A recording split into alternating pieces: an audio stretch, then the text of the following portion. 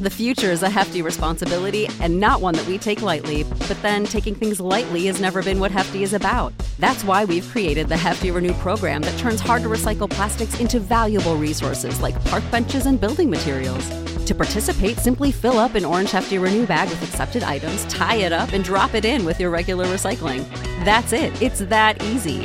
It's time to rethink recycling with Renew. Particular valued resources may vary by geography. More info available at heftyrenew.com. This podcast is a member of the Voices of Wrestling Podcasting Network. Visit voicesofwrestling.com to hear the rest of our great podcasts, as well as show reviews, columns, opinions, and updates across the world of wrestling.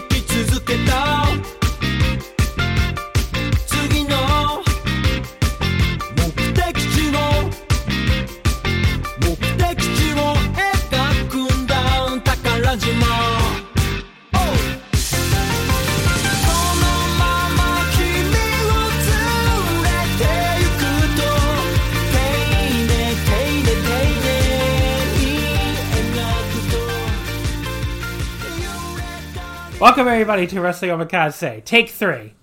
This is our annual year-end award episode, one of my favorite episodes of the year. We got a ton of guests on here to go through all the best and worst stuff from 2020. A truly terrible year that still had lots of great professional wrestling and lots of bad professional wrestling, and we're going to get into all of it here today. So let's start out here by introducing a current, not former. No one's going to get that joke, but Suit will get it. A current member of Voices of Wrestling, a Voices of Wrestling guest on Wrestling Omakase many times. I think you've been on this year-end award episode too before, right, Suit? I believe so. I think either once or twice. Yeah. I can't remember if last year was the one where my computer... No, that was the draft where my computer died. Yeah, there's a lot of that going around. Japan draft. Yeah. I should be good today. Fully charged. But welcome back to the show, Suit. Thank great you. to have you here as always. Also back here, not a Voices of Wrestling member, but a great guy nonetheless, and another repeat guest from year-end awards prior, Mr. Mongo_ebooks. Hi, Mongo. How's it going? Good. I'm excited to do this again. You get your bow every year by being on the year-end award episode. And I'm never on another episode. It works for you every year, so why stop now? But thanks for coming back on, Mr. Mongo. Also back from the One Wrestling Podcast, TJ. How's it going, TJ? Pretty good. What's up, John? Glad to be back for I think it's like my third year in a row of doing this, at least my second year in a row. So glad to be back for the year-end awards. Thanks for coming back.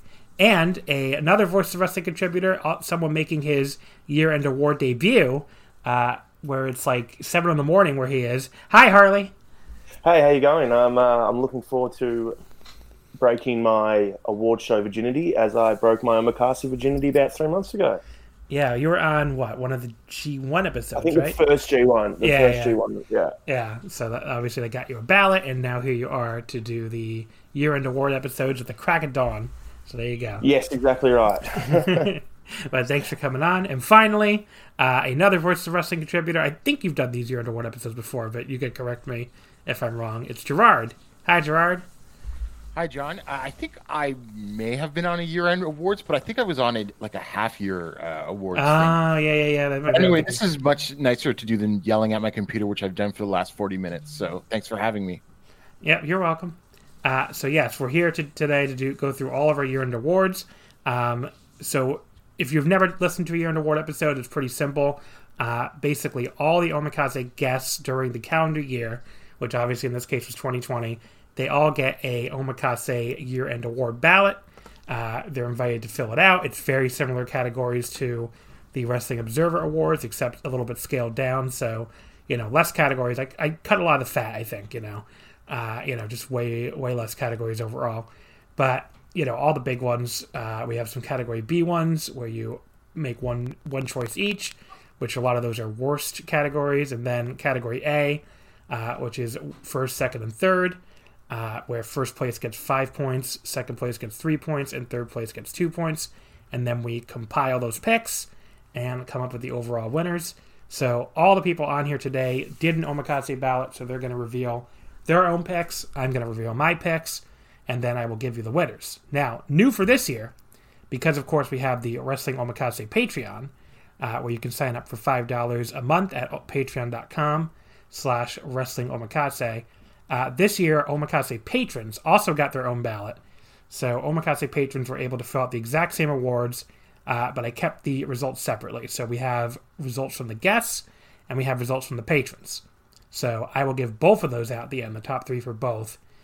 Sometimes they're very similar, and sometimes they're very different. So I like seeing how, different they were, and how similar they were was kind of entertaining. So as I compiled them especially. So yeah, that's something we're gonna go over. I will be sure to make sure I mention which is the patron awards and which is the guest awards. But yeah, that's new for this year. Speaking of the Omakase Patreon, I won't go through the whole big spiel because we got a lot to cover. But what I will say is if you're listening to this on Sunday, January 3rd, and you want to hear post-show coverage live on YouTube for both nights of Wrestle Kingdom, the only way you can do that this year, we did it last year for everybody, but this year it will be for patrons only. So go sign up now at patreon.com/Wrestling Omakase. I'll have Chris Samsa on there from Sport of Pro Wrestling. John Hernandez from VOW is going to be on there. I think one more person too, which I think that might be it. Anyway, the point is, John and Chris, maybe one more person, but it's not 100% confirmed. But definitely the 3 of us will be on there to break down Wrestle Kingdom 15 at the end of each night, live on YouTube. If you're listening to this as a free feed person, you will get to hear both shows eventually. We'll combine them into one show like we did last year on the free feed, but it won't be until Saturday. So if you want to hear our thoughts right after the show's end, the only way to do that is to sign up for the Patreon at patreon.com/Wrestling Omakase, and you will get the YouTube link off of there immediately after the show's end. So we'll be streaming live on there for you to listen to. Okay. Let's get right into these awards. We're going to start out here with the worst weekly TV show. So when we do these awards, I always like to start with the worst awards and get them out of the way first, and then work our way up to the best awards. So worst weekly TV show, not a hard category for me personally. I gave it to WWE Raw. Just a horrendous television program on so many levels, and I try to tell everybody to be brief on these worst awards. I will try not to defy my advice. But what I will say is, I did not watch Raw every week. I have to say that first of all. I don't think most of the people who voted this watch it every week. But like every time I turned it on, it was quite possibly more horrible than the last time I turned it on. And just like, I don't know. I've talked a lot about, there was this one segment that I even saw people praise with Randy Orton and Drew McIntyre. Like, it looked like two like terrible play actors and like a Shakespeare in the Park fucking skit, just like reciting monologues at each other. I could not believe how terrible it was. And that's what they seem to lean into, these really terrible like monologues during those empty arena performance center shows. And then they went to the Thunderdome and it became like actually unwatchable to me. Not like the joke way people say it, but like it hurts my eyes to watch that. Like it really like the screens and the lights and everything going off. It is actually unwatchable to me. So yeah, Monday Night Raw, terrible television show. That was my vote. What'd you give a worst weekly TV show to, Suit? Yeah, I can't argue with that. Monday Night Raw, the flagship. Terrible. Mongo? Even though I have not actually watched Raw this year, I've seen enough videos on YouTube and enough Raw Undergrounds and Fiend sketches that my vote was for Monday Night Raw. TJ? No surprise, my vote was also for Raw, but I think I've watched less than a dozen episodes of Dota TV this year, so Mostly just what I see online. So, yeah, just Raw, I guess. Harley? Without watching a second of it, I voted for Raw. Okay. Any particular reason? Again, the clips online. I could have honestly voted for any WWE show, but I just thought from everyone complaining in the Slack, from watching the clips, it just looks completely irredeemable. There you go. And Gerard, I think you're making a clean sweep here, but I could be wrong. Yeah, I also voted for Raw, and I submitted my ballot before Alexa Bliss dumped gasoline all over herself. That was the most bizarre fucking shit of all time, probably. So Raw, clean sweep here with our guests on the line, and it also, of course, won the award for the third straight year. This category started back in 2018, so we did not have this category the first one in 2017. Raw takes first place with 25 votes. NXT second place with 4 votes. Impact and SmackDown tie for third with 2 votes each. The only other shows that got even a single vote were New Japan Strong and Being the Elite. Both got 1 vote each. Over on the Omakase Patreon, really no difference at all. 22 votes for Raw, 3 for SmackDown. Nothing else got more than 1 vote. So Raw, quite terrible, and it does sweep the awards again. Okay, so now we get to Worst Major Show, which there should be more different votes here. So I did not watch any WWE major shows this year after February. I have to say that first of all before I announce my vote. And I did not think the Royal Rumble or the Elimination Chamber were that terrible. But I completely gave up on their pay-per-views once they went empty arena. I never watched WrestleMania or anything. Just has no appeal to me to watch WWE without the entire entertainment value of WWE is like seeing how the crowds will reject these shows, and obviously that goes away.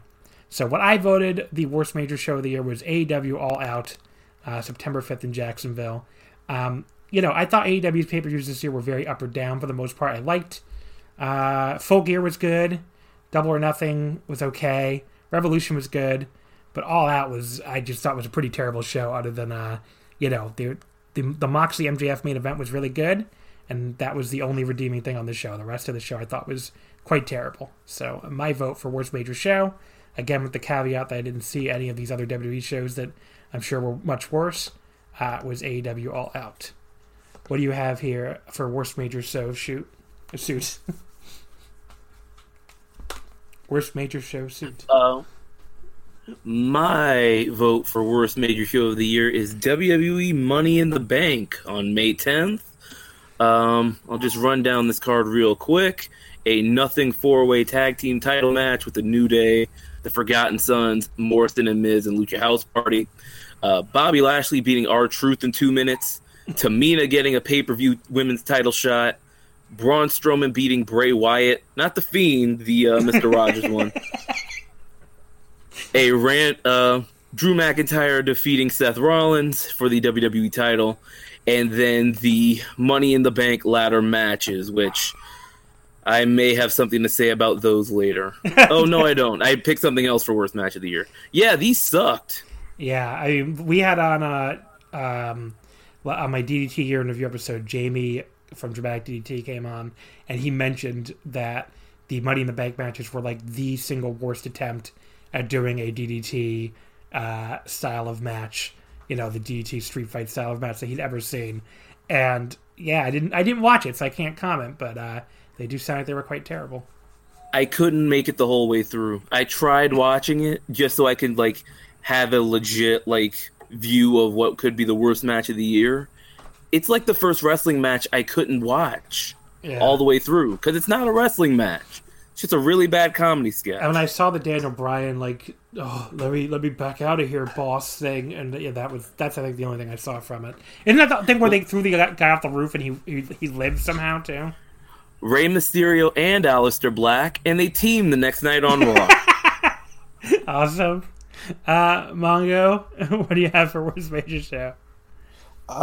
Even though I did not watch the vast majority of this show, I voted for the horror show at Extreme Rules. Just based on the video of Seth Rollins gouging out pulling out Rey Mysterio's eye with the stairs, whatever the hell they did with that incredibly awful looking fake eye, And then the incredible audio and video of the Bray Wyatt versus Braun Strowman swamp fight. I mean, of like the AEW shows I watched this year, I mean, you know, I didn't hate any of them. CMLL had like a boring first show back from COVID, but none of them gave me the kind of visceral hatred of what I was watching than like the video of that swamp fight. So the little I've seen of the horror show at Extreme Rules was worse than any of the kind of lame GCW or CMLL shows I did happen to see this year. Oh, there you go. TJ, worst major show? Mine was like you, All Out from September 5th.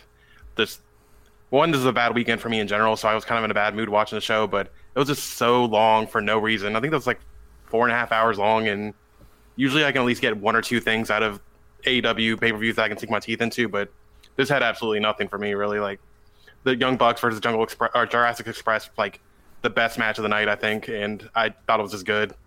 MJF and Mox was fine, and everything else was mostly bad, and Matt Hardy almost died, so that wasn't good. Yeah, I forgot about that. Yeah. I just did not like the show at all, so yeah, that's my pick. Harley, what do you have here for a worst major show? I, like Suit, also went Money in the Bank. In April, when I first went into lockdown, or Australia first went into lockdown, I bought the network back to try and, you know, watch some old wrestling from my childhood. And in my free trial thing, I think Money in the Bank came in that period, and I've never been more regretful in my life that I spent watching that pay-per-view. That it was, again, as Suit said, it's just repeating points, but it's just the most cringy attempt at comedy in those Money in the Bank matches. I couldn't, like, it's just not wrestling. I really hate this company. Gerard, what did you have here for worst major show? I also went the horror show at Extreme Rules. I had watched, I think, every WWE pay-per-view up to that point this year, and then I stopped after seeing that. I actually totally forgot about the whole eyeball thing that Mongo brought up, and I just voted for it basically for that whole swamp stuff and like Braun Strowman getting eaten by a gator. Okay, so the worst major show vote for the guests and the patrons, actually. Oh, no, the patrons too. Was a show nobody voted for here. It was WWE WrestleMania 36 Night 2, March 26th in Orlando. That got 7 votes. Second place was a show that we mentioned repeatedly. Horror Show at Extreme Rules, Orlando, got 5 votes. AEW All Out got in third place at 4 votes. Then WrestleMania 36 Night 1 in fourth place with 3 votes.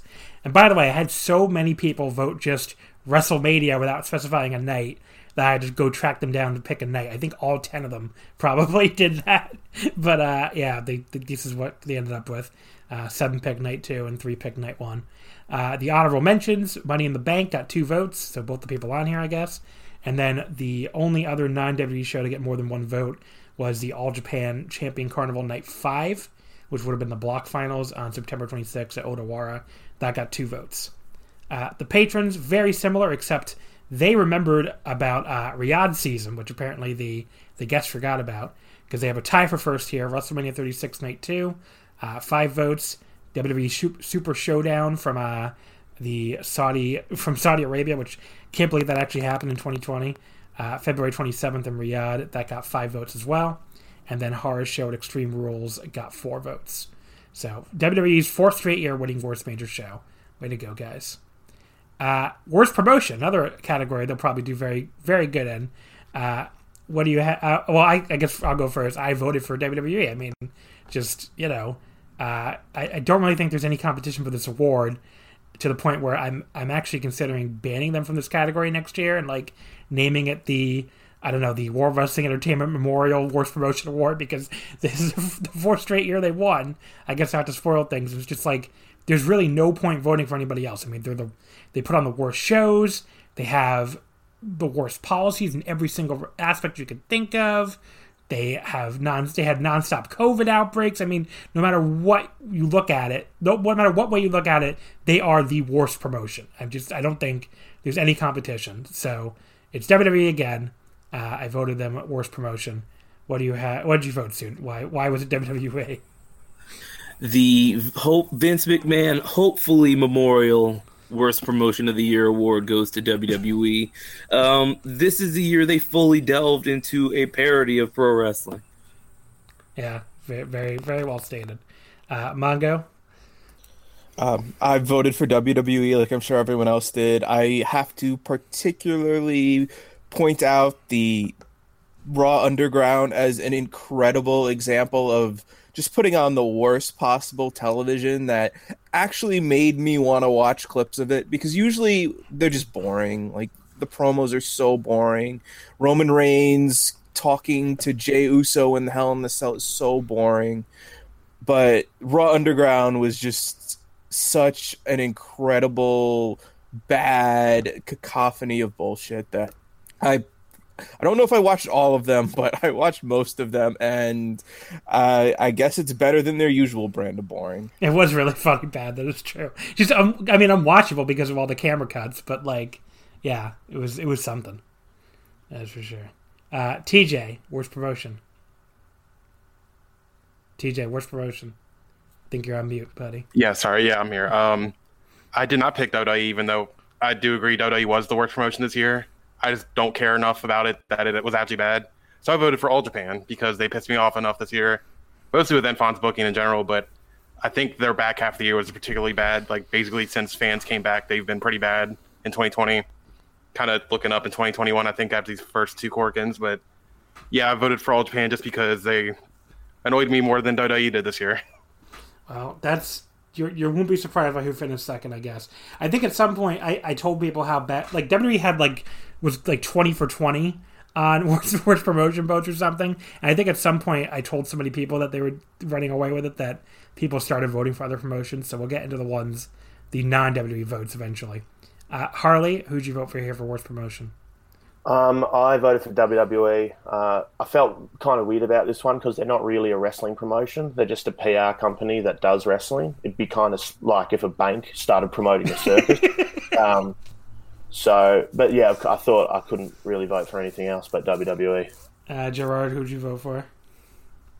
I voted for WWE, and since so much has been said, I'll just bring up one other aspect that they were absolutely atrocious at. Is just totally misusing talent and blowing all sorts of talent that's supposed to be, like, can't miss, like what happened with Rhea Ripley and everything like that. So that alone, I think, deserves them being worst.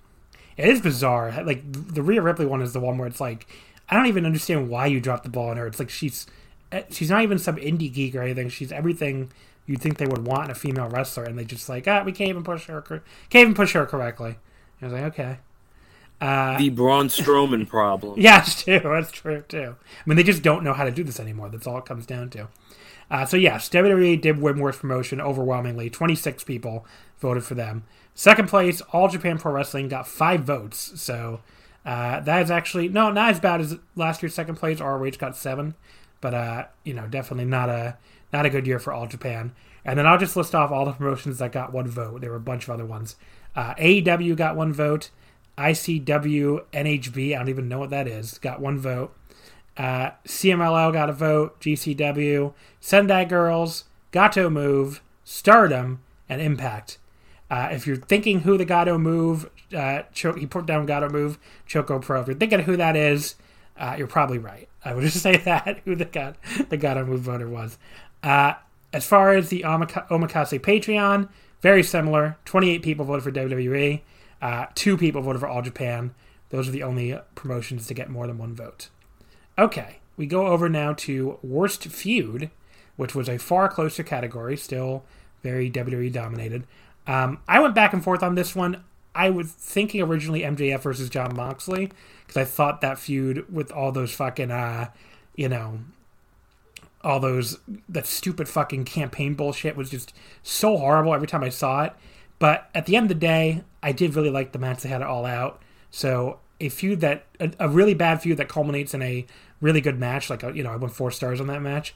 I can't give worst feud. So I changed my vote to Bray Wyatt versus Braun Strowman, which I just thought was horrendous from start to finish. And, I didn't see the actual matches, but all the segments I saw were... Actually, no, I watched the SummerSlam match, which was horrible.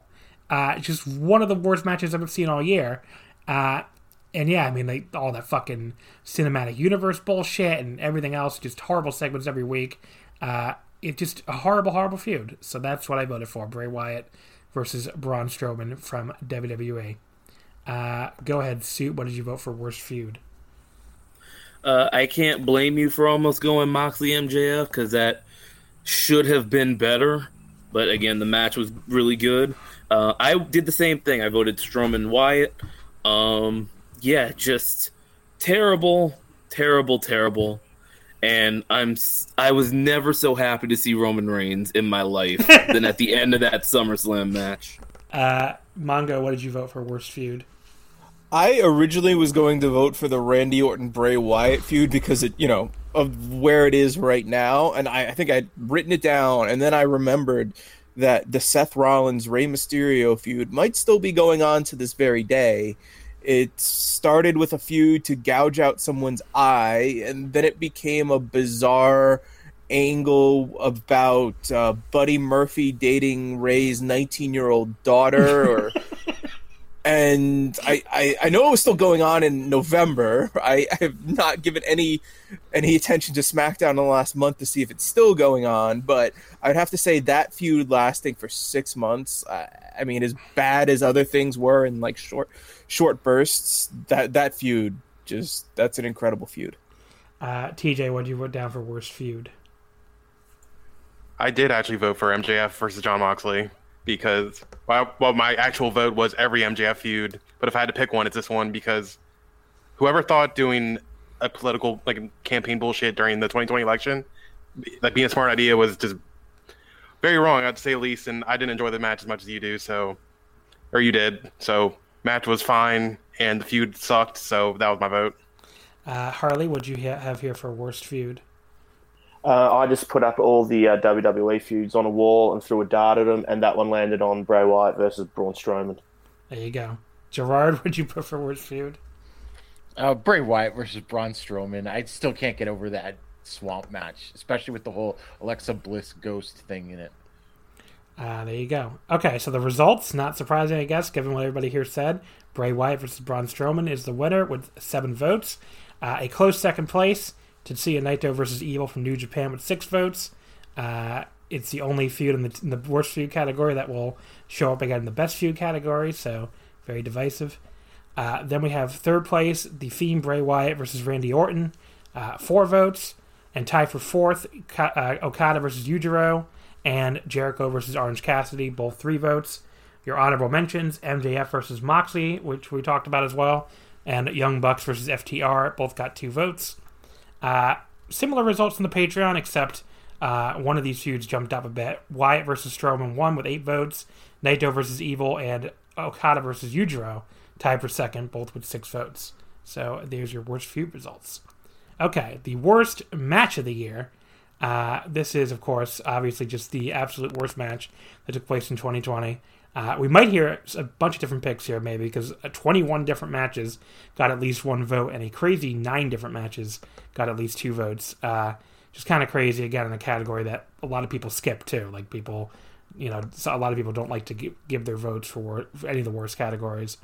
I voted for a weird one that nobody else but me voted for, but it was the worst match I can remember seeing this year, which was a tag team match on an episode of Dynamite. Kip Sabian and Jimmy Havoc versus SCU, Kazarian, and Scorpio Sky from May 27th. I just thought Kip Sabian and Jimmy Havoc did possibly the worst selling in this match I've ever seen in a major league professional wrestling match. And the fact that it was both of them doing it, not just one of them, it just really stood out to me that, I don't know, Kip Sabian appeared to think that pro wrestling selling should mean look like I'm really constipated, and Jimmy Havoc also seemed to go to that school of constipation of selling. So just really, really horrible, and just it was like a 10-minute tag, but that match stood out to me in my brain when it came to the end of the year. And again, I didn't see a lot of these cinematic bullshit WWE stuff, so this was the one that stood out to me as the worst match I saw in 2020. Give me your pick for worst match, Suit. One final beat. Johnny Gargano versus Tommaso Ciampa It was a parody of the NXT main event style that eventually became the NXT main event style. And then it introduced Karrion Kross, who sucks too. There you go. Mongo, what's your pick for worst match of the year?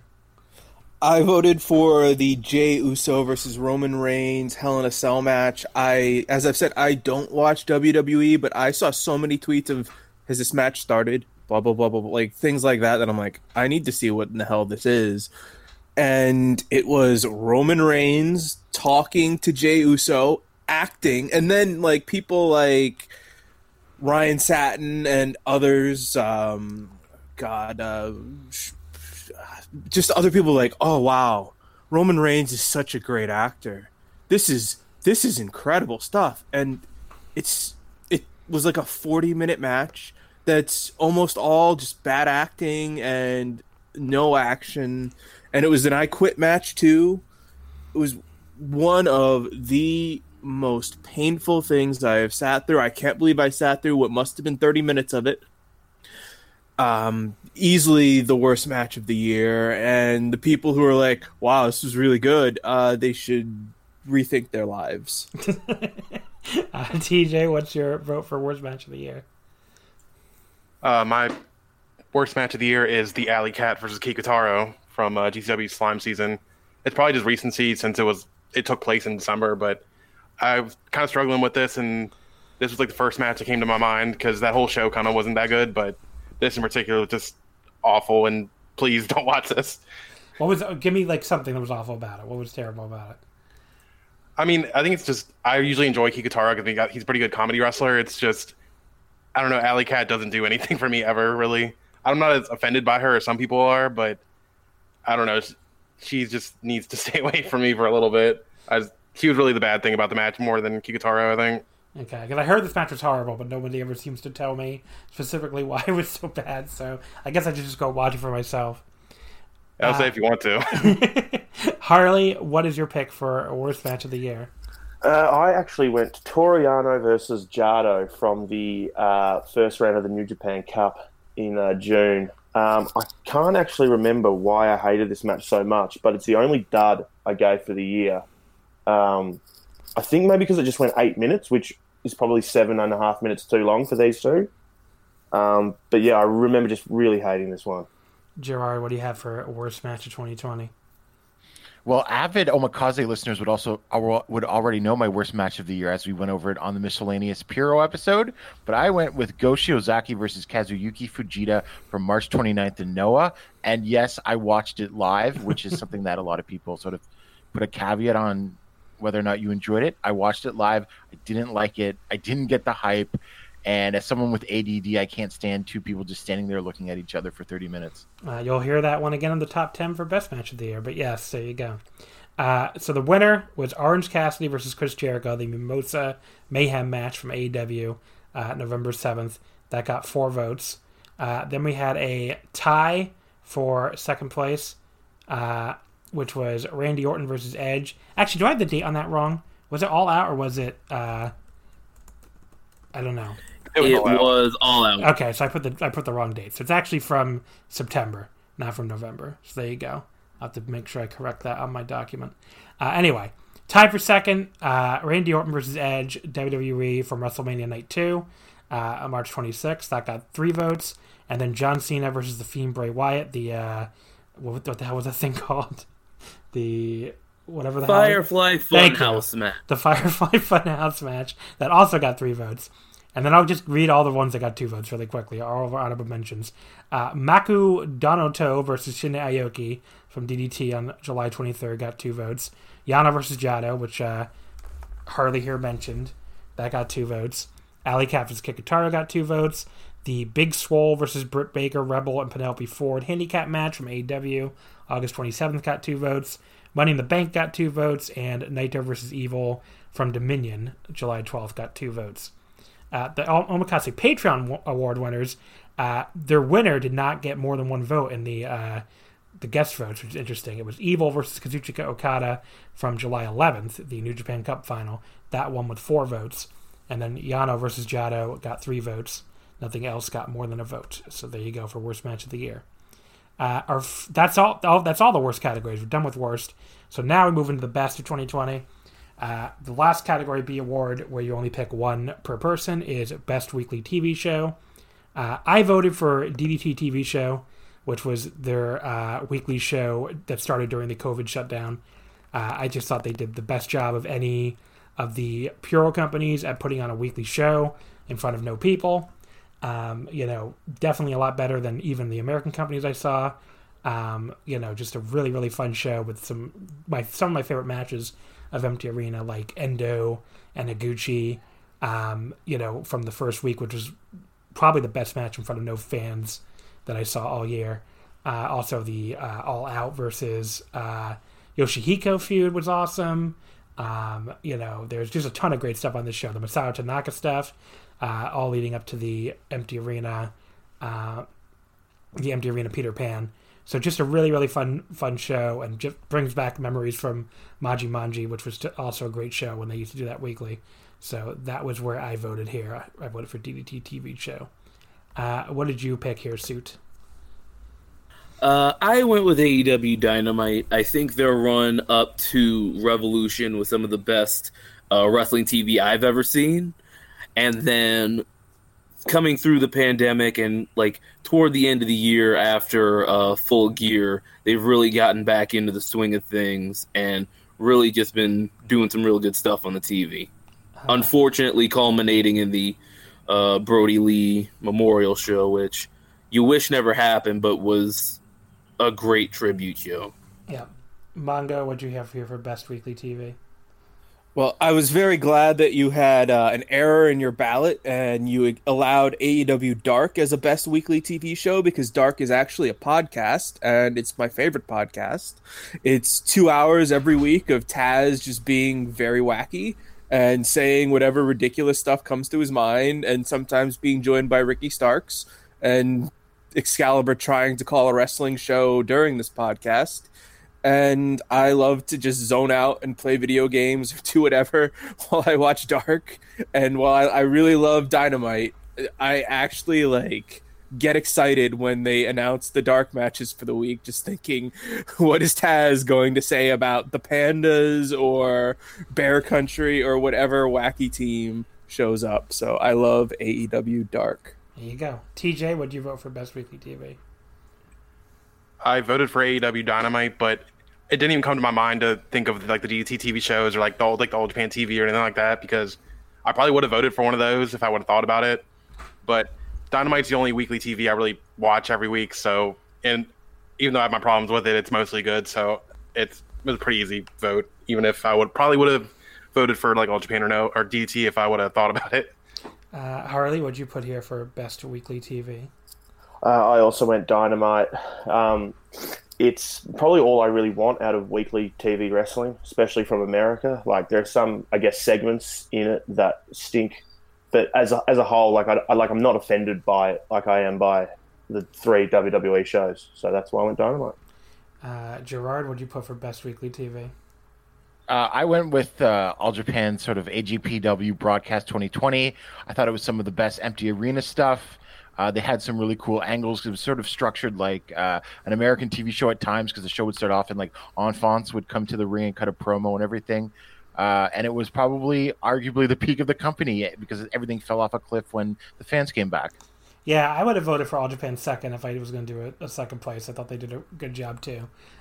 Dynamite is a good, I get why people like it. My problem with it always is I just think the wrestling quality is kind of not good. So that ends up being what holds it back for me. But other than that, the way they structure their TV and everything, and the interviews are usually really good. So it did win the award, not really surprising, for the second straight year. It got 21 votes. Dark came in second with 5 votes. DDT TV show came in third with 4 votes. And then your honorable mentions, Gato Move Choco Pro, New Japan Strong, and All Japan all got 2 votes each. Very similar on the Patreon, except a little bit less votes for Dynamite. Dynamite won with 14 votes, and then tied for second was the DDT TV show and Gato Move Choco Pro, which both got 5 votes. Nobody voted for Dark, though, so Dark was much more popular with the guests than it was with the patrons. So there you go.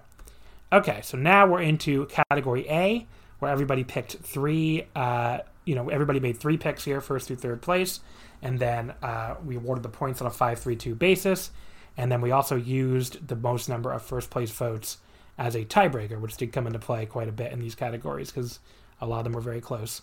So, best major show, I voted for the let's see, what did I vote for? Actually, voted for New Japan, New Beginning Osaka in third place, which I thought was the best New Japan show of the year.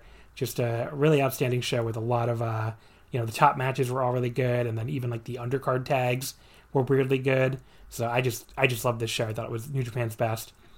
Second place, I voted for DDT Ultimate Party, which again, nobody does supercards as well as DDT does, over the last 5 years, and I thought this was another really, really good, strong effort from DDT with especially a super strong top 2 matches with Akiyama and Takeshita and Endo and Sasaki, but plenty of other good stuff on the card too. And then first place, I went with DDT Tokyo Joshi Wrestle Princess. So these were 2 shows only 4 days apart, November 3rd and November 7th. And I thought these were, this was also a really awesome show. Just had a really great crowd for the COVID era that you could tell was really into, seeing Tokyo Joshi in their biggest building ever at Tokyo Dome City Hall. And, the main event was one of the best matches of the year with Yuka Sakazaki and Mizuki. The Hyper Misao and Saki Akai rule-changing match was one of the funniest comedy matches I've ever seen. And the entire show was just super, super fun. Classic Tokyo Joshi stuff here, and I just thought this show was the best major show I saw during 2020. What do you have here, Suit, for best major show? All right, so for best major show, in third place, getting it just under the gun, I got Final Gate from Dragon Gate on December 20th. They got 3 notebook matches for me. Keisuke Okuda versus Kagetora for the Brave Gate was very good. You got Shun Skywalker versus Ben K, the main event, which, despite Ben K getting knocked out at the end, was still very good. And then you had the Unit Disbands match, Toryumon Generation versus RED, which I will be talking about later. It's what we call a tease in the biz. Second place, I've got AEW Revolution. The tag match was great. The Moxley Jericho match was very good in the main event. And then you had Pac versus Orange Cassidy as well in between. So just a real good show. The build up from it felt like the culmination of that really good February AEW was having. And then number 1, because I'm boring, Wrestle Kingdom Night 1, January 4th. You can't go wrong. I had 2 5-star matches on the same show. I don't know how that's possible, but I did. Hiromu and Will and Okada Bushi, I went 5 on both. So, yeah, can't go wrong with 1-4. Mongo, what do you have here for best major show? So for best show in third place, I had the Stardom 9th anniversary match. The 9th anniversary show. I just remember when Stardom was putting up the VODs. I think the first one I saw go up was the Wonder of Stardom match, the Arisa Hoshiki versus Utami match, and I was like, wow, this is great. And I was so sad when Hoshiki retired. I loved the last year and a half, especially her run with the Wonder of Stardom title. Thought she was so good, one of the best wrestlers in the world. And I was posting about that, and someone's like, "Oh, that's not even the best match on the show." And then there was the Mayuri Watani versus Momo Watanabe match, which was also fantastic. Maybe even a little better. Plus the Tam Nakano Kagetsu match, which was really good. It was just a great show. And the Utami one was the one where she busted open Utami's nose or something, right? Legit. I think so. I don't have a lot of memories of pre-COVID shows. I just remember loving that show. I think that match was why Japanese fans started calling Arisa the new Inoki on Twitter. So I thought that was funny. And I can't even believe that show was in the same year now. Yeah, and I know. Second place, I had AEW Double or Nothing. I loved the Stadium Stampede. I loved the Moxley versus Brody Lee match, especially the finish. That was a really great finish. I loved Hikaru Shida versus Nyla Rose, and I thought it was a really strong card. Even like the wacky casino ladder match was so much fun to watch live. And in first place, I had. Let me just double check. Did I actually? I read this wrong. I had Full Gear in third place, 9th Anniversary in second place, and Double or Nothing in first place. There you go. My mistake.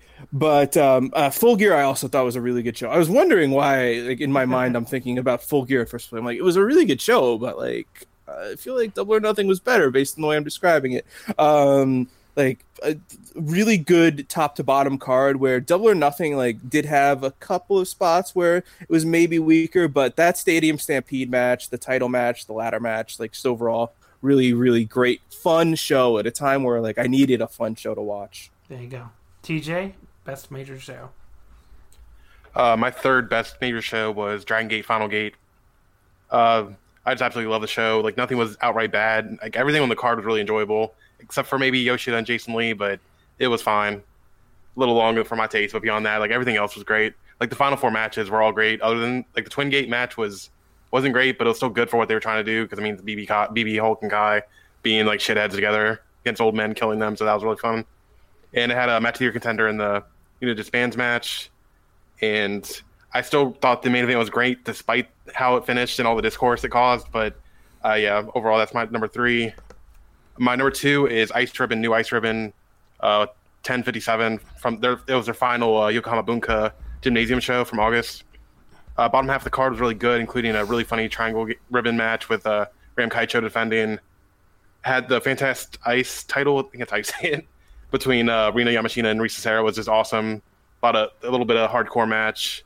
Tag title match was really good with Tsukushi and Tsukasa Fujimoto dropping the belts to Frank Sisters, and the main event was just awesome with Maya Yuki finally putting over Suzu Suzuki to make her the new ace of the promotion, or new young ace, even though she lost the belt. But and my number 1 show of the year was Dragon Gate Dangerous Gate from September. Pretty much the same thing as Final Gate. I just loved everything on the show, and the main event, the 6-way steel cage match, was another match of the year contender. It had like one of my favorite moments of the year with Kai turning on Yamato and joining RED. So yeah, those are my top 3 matches, or 3 shows. Harley, what do you have here for the top 3 best major show? For that third place, I actually had Summer Struggle in Jingu.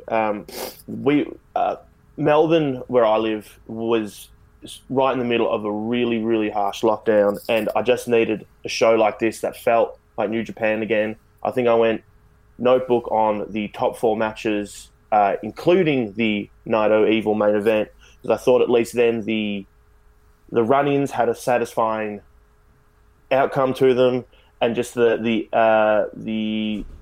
ending with the fireworks and Naito holding the double belts again, it's just something like probably needed at that time of the year. A nice feel-good moment.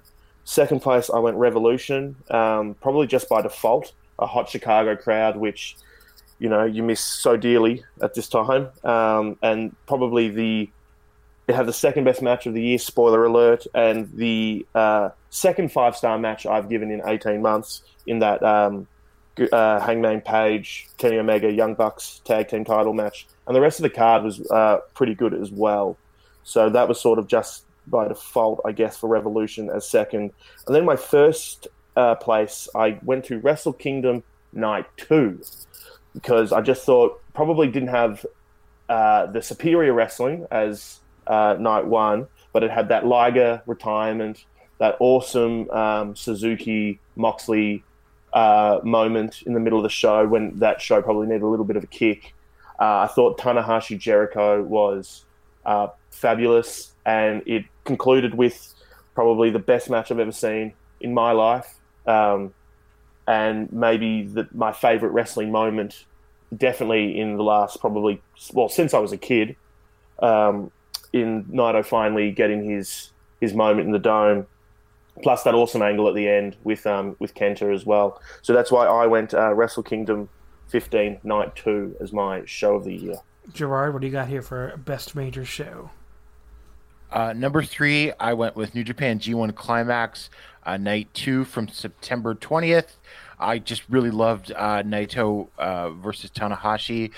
To me, I was like, I didn't know how the G1 was going to turn out, and so I thought Night 2 really set this like feeling that the G1's going to be actually still pretty good this year. I know a lot of people were also down on B Block.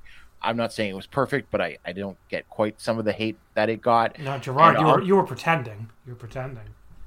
Pretending. But also, I think this had Evil's best match of the year, in my opinion, against Zack Sabre Jr. Yeah. I love that. That match was awesome. Number 2 was Noah the Chronicle from November 22nd. It had that was Nakajima versus Go, and that was also Keno versus Kaito for the national title. And I think the junior tag match was the best match I've ever seen Hayata in. And number 1, I will go with Wrestle Kingdom 14 Night 2. There was just something about it. Obviously, the main event is like one of the most satisfying finishes to a show ever. I also really loved Tanahashi versus Jericho, which might turn out to be Jericho's last good match. And it just felt the atmosphere was just incredible on that evening. So the winner here was the closest winner we've ever had in this category, separated by exactly 1 point. Wrestle Kingdom 14 Night 2, 51 points, 9 first place votes. Second place, Wrestle Kingdom 14 Night 1, 50 points, 6 first place votes. So obviously can't get any closer than that. I thought Night 2 was going to win by a lot, and then like a lot of the late votes came in from Night 1, so it got really, really close. Third place was AEW Revolution. Revolution had 38 points and 3 first place votes, and now just do the rest of the top 5. G1 Climax Night 13, nobody mentioned that one. That was the Okada Shingo and Ibushi Suzuki A-Block show. That had 25 points with 3 first place votes. Fifth place, Ice Ribbon, with their best showing ever on these awards. Gets Ice Ribbon, new Ice Ribbon, Yokohama Bunka Gym Final. I think that's the show you voted for, right, TJ? Yeah, that was my number 2. It was like definitely one of my favorite matches shows this year. Like when I was voting for this, that was like the first one that came to mind. Honestly, it was really good. So that was August 9th in Yokohama, and that finished 5th with 24 points. So only 1 point behind the G1 show. 3 first place votes, and then you can see the rest of the top 10 on an article I'm going to put up on VOW. So I'm not going to go through the whole top 10 here for every award. The Omakase Patreon winners, similar, but they like Night 2 a lot more. So Wrestle Kingdom 14 Night 2 got 89 points, and then Wrestle Kingdom 14 Night 1 was well behind in second place with 34 points. And then third place was DDT Tokyo Joshi Wrestle Princess with 24 points. So that's your best major show. Okay, so now we're going to deviate from the order a little bit, and I'm going to jump up to Most Outstanding Wrestler, just so there's a bit of a gap between Most Outstanding and Wrestler of the Year. So Most Outstanding Wrestler is the best wrestler of the year from an in-ring, bell-to-bell standpoint only. None of the other factors that you put for Wrestler of the Year, also called the Flair Thez and the Observer. So Most Outstanding Wrestler this year, I went with Hiromu Takahashi. It was really close to me between Hiromu and my number 2.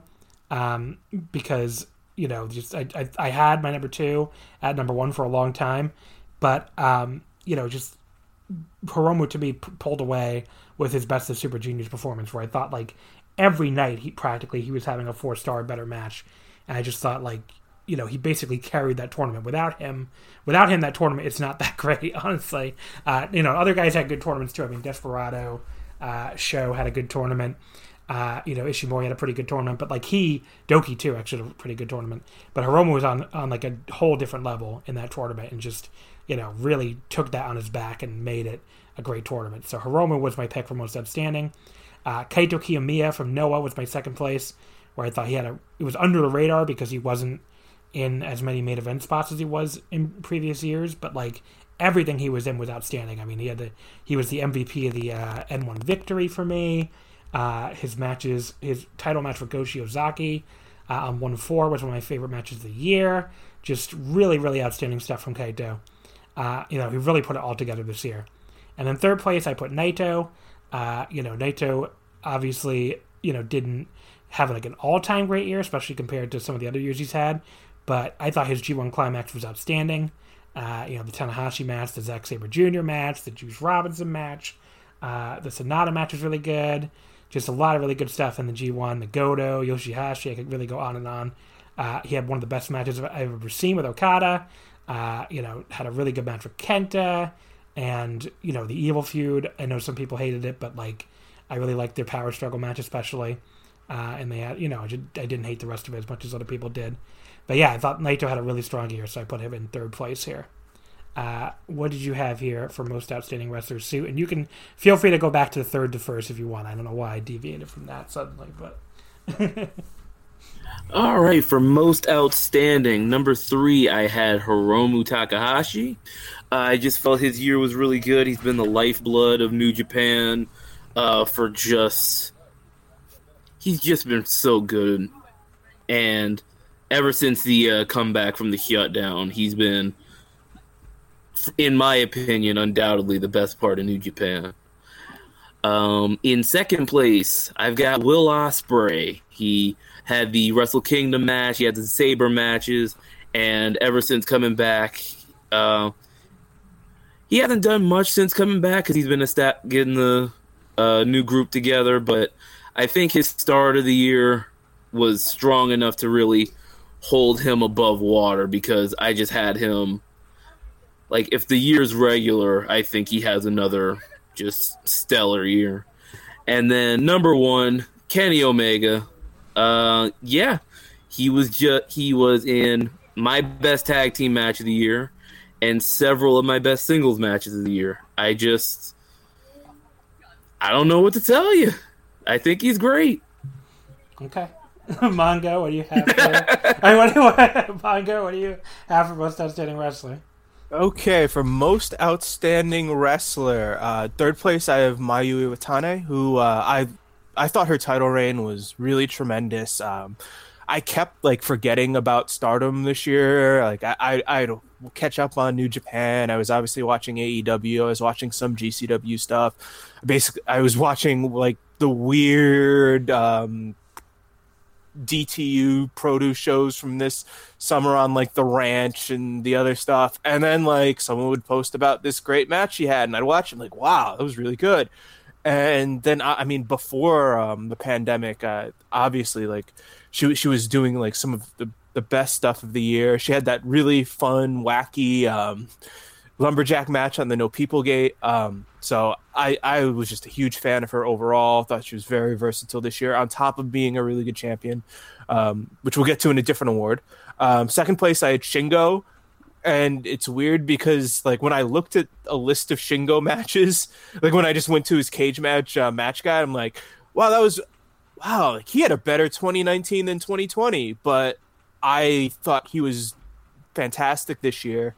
His matches with Sho were great. The matches with Ishii were great. The Kota Ibushi match was obviously great.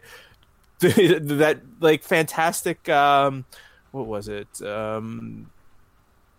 It was a random tag match I remember from June. I think, but I just remember that being really good. A really good match with Goto. I thought he had a great year. And then in first place, I had Kenny Omega. His tag run with Hangman Page was fantastic. And during the real, I guess as close to America got to as a real lockdown during this pandemic, those tape shows from Atlanta and the empty arena stuff in Jacksonville, he had a lot of really good, a diverse kind of run there. He had just some maybe overly long, but still really good matches with Sammy, a very wacky tag match with Nakazawa against the Best Friends. And then just he was great as a top tier tag and singles wrestler. I loved the match with Hangman. I loved a lot of his work this year. I thought he was fantastic, and he's my most outstanding wrestler. Alrighty, TJ. My number 3 pick for most outstanding is Katsuhiko Nakajima. I think my 1 and 2 are probably they probably had higher peaks than he did. But I think Nakajima was one of the most consistent wrestlers this year, if not the most. He was constantly great in tags, had the awesome 30-minute draw with Suzuki right before the shutdown happened. He was the best person in the N1 this year, in my opinion, at least. And his match with Go for the title was just phenomenal. One of the best matches this year. My number 2 was Hiromu Takahashi. Hiromu started off strong with winning the junior title in a great match against the Commonwealth Kingpin. Another great match defending against Dragon Lee. And then once the startup happened, he was really good in the New Japan Cup, had what seems like a lot of people consider Evil's best match in his reign, and was pretty much front and center during that entire feud anyway.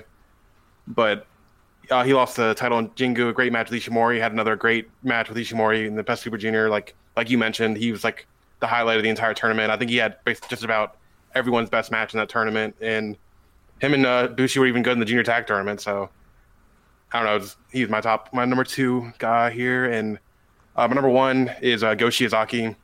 I had other guys ahead of him for most of the year, but came pretty apparent once the year went along that he was going to be my most outstanding, because he started off the year with his match with Kaito, which I still maintain is the best match to take place on January 4th, much better than Ibushi and Okada. A great reign, and had the Fujita match. I think he was one of the best guys in N1, and he bookended the year with back-to-back match of the year contenders with Nakajima and Segura, plus a few great tag matches thrown out throughout the year for good measure. But yeah, he's my number 1. Alrighty. Harley, your top 3 for most outstanding. At number 3, I went Go Shiozaki. He had 3 of my top 10 matches of the year this year, and I thought he had a really good N1 as well. For number 2, I went Hiromu Takahashi. I think he mixed it up with the heavyweights and was great. He had a good little tag run with Bushi, and I think they always have pretty good tag matches anyway. And I think he was clearly the standout of the best of the Super Juniors anyway. Again, and he just feels like a big deal as well. Like his matches, whenever that time bomb music hits, it just feels like something big is going to happen, which is like he's really captivating in that way. And number 1, I'm pretty stunned and pretty upset no one said him already, but I went the Stone Pitbull Tomohiro Ishii. Whenever he steps in the ring, it's always great. He had an incredible tag match in New Year's Dash against Evil and Shingo Takagi teaming with Hiroki Goto. He had some great 6-man, probably the best 6-man run we've ever seen. Not that that's saying much, but he's actually having great matches. His New Japan Cup in front of no fans was great. His G1, he ranked the highest out of the people I ranked in the G1. And even his World Tag League stuff with Yano, I think, was probably in the top half of tags, even though, again, that's probably not saying as much. But just in every format, the multi-mans, the tags, and the single stuff, I think his body of work is so strong. So that's why I went Tomohiro Ishii. Alrighty. Finally here, Gerard, what do you have for most outstanding wrestler? Number 3, Tetsuya Naito. Was not super high on the Evil stuff, but what got him in my top 3 was his performance in the G1, which is incredible. Number 2 is Will Ospreay. I think Suit also got most of the major points, but I'll just add Ospreay. What I'm basing this on is also his amazing match against Dowie James back in January in Melbourne City Wrestling, as well as his Rev Pro stuff like winning the title from Zack Sabre Jr. and some of the Empty Arena Epic Encounter shows from Rev Pro, which were awesome stuff from him.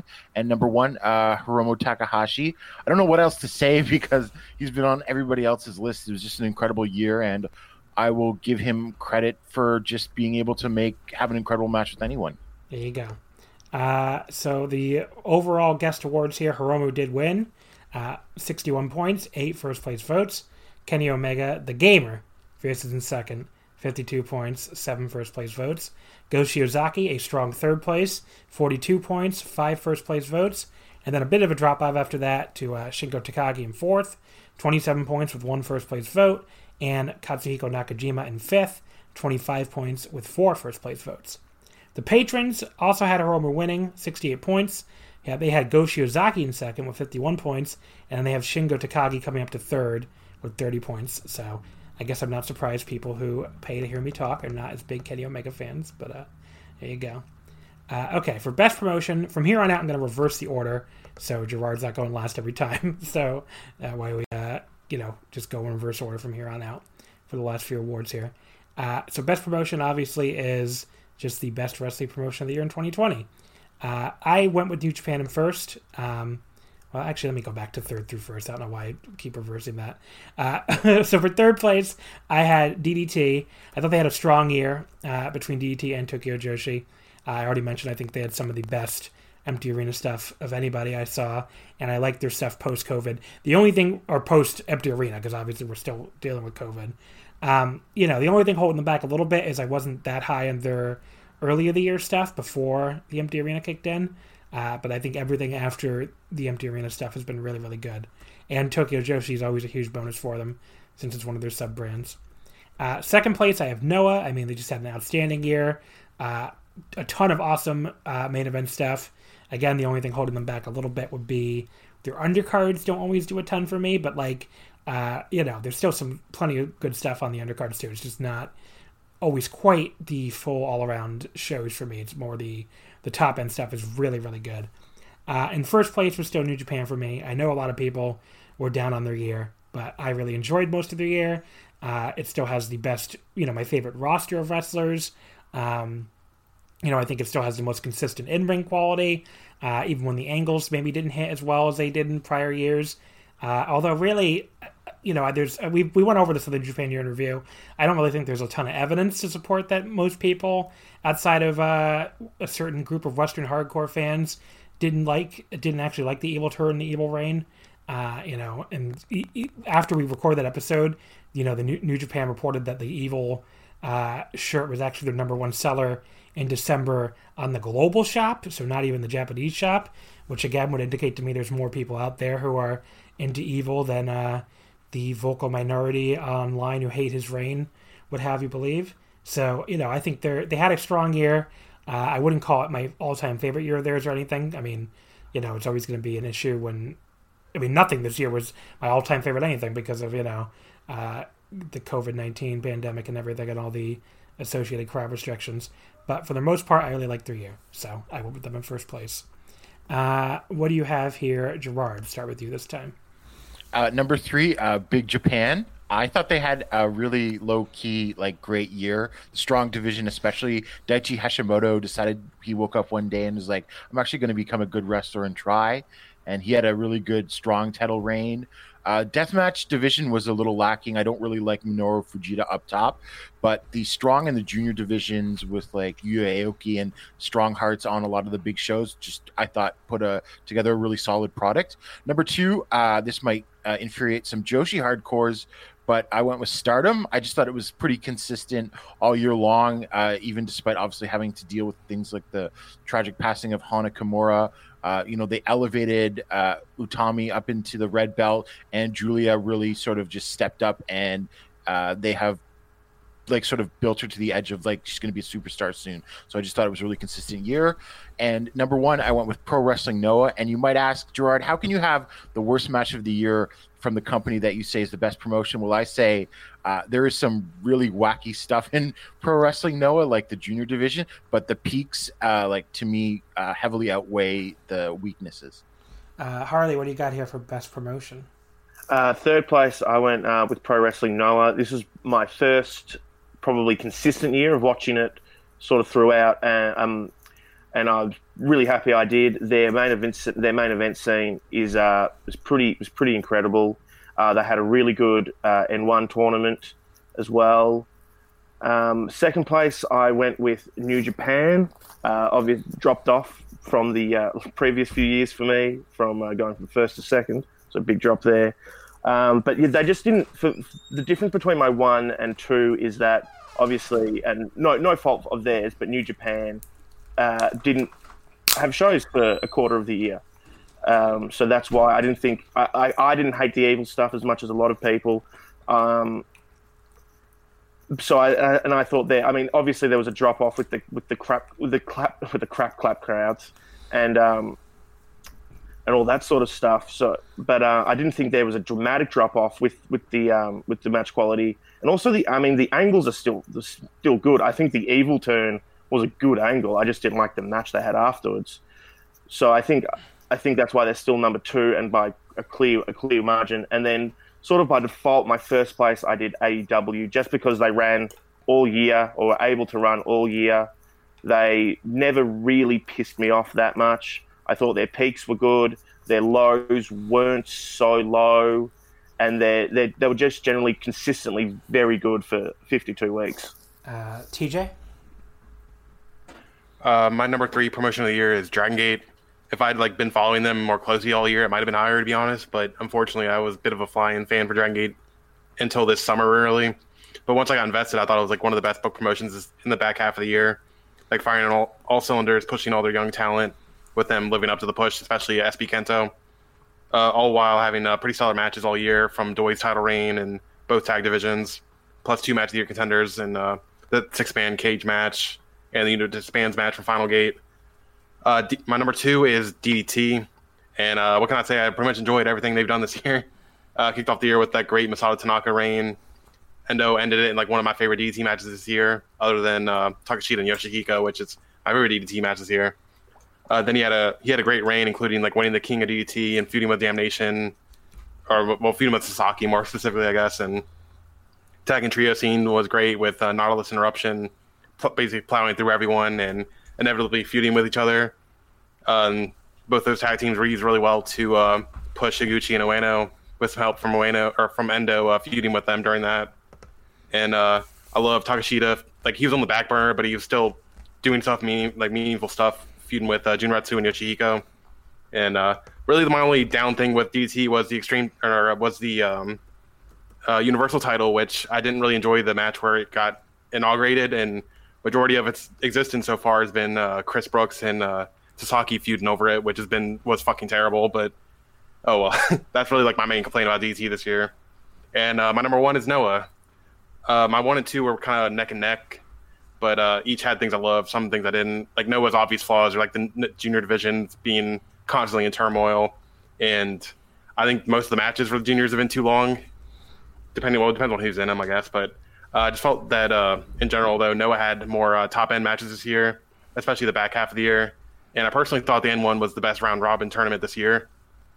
And also, just including business reasons, I think they took advantage of a great situation for them, and the fact that New Japan has been down this year in the eyes of Western fans. And I think Noah's done well to fill the gap for people that didn't get what they were wanting from New Japan. And they've got a lot more buzz going into 2021 in the West thanks to it. So they're my number 1. Mongo, what do you have here for best promotion? Well, best promotion, very different year for me, since usually CML is going to be up there and GCW, but CMLL has basically been a non-factor for the last few months. I have not enjoyed their stuff at all. So my number 3 is New Japan, who I know a lot of people don't like the direction of New Japan this year, but I mean, even when they're doing kind of WWE style sports entertainment stuff, they do it a lot better than WWE. It's maybe a little too long on the run-ins. Maybe things could be tightened up a bit, but I don't I didn't hate the Evil Naito matches. I loved the Ballpark show finish. I thought that was great. I thought that was a really good show overall, and I thought overall when I watched New Japan, I like it. I don't dislike it. Second place I had Stardom, which it would fall off my radar for a few weeks, but then in the hobby, it's not easy being a fan of ripping packs or repacks. We hype ourselves up thinking, maybe I can pull a Ken Griffey Jr. rookie card, but with zero transparency on available cards and hit rates, it's all just a shot in the dark. Until now. Introducing Slab Packs from ArenaClub.com, the only repack that provides real value, a complete view of all possible cards, and clear hit rates for each one. Now, when I buy Slab Packs at Arena Club, it finally feels like I know what I'm getting. I was able to open an Arena Club slab pack, and I'll be honest, it was a lot better than what you normally do. Say you go to a card show, and there's a random innocuous brown bag of cards, and yeah, you can open it, and look, it's going to be junk. You know what I mean? You know what you're probably going to get in those. Maybe you find that fun, and sometimes I do. Sometimes I like just opening up cards and saying, hey, look at some random cards or whatever. But if you're really in this game to find value and find particular cards, it sucks to have to buy these mystery packs, and it ends up being, almost nothing. Nothing of value. Not with Arena Club. You can display, again, of all available cards, hit rates, grading, so you know that when you're opening up the slab pack, you are going to get something valuable. You are getting something good. And Arena Club, in addition to having those great slab packs we just talked about, is also a marketplace for card collecting, buying, trading, selling, displaying, all that sort of stuff.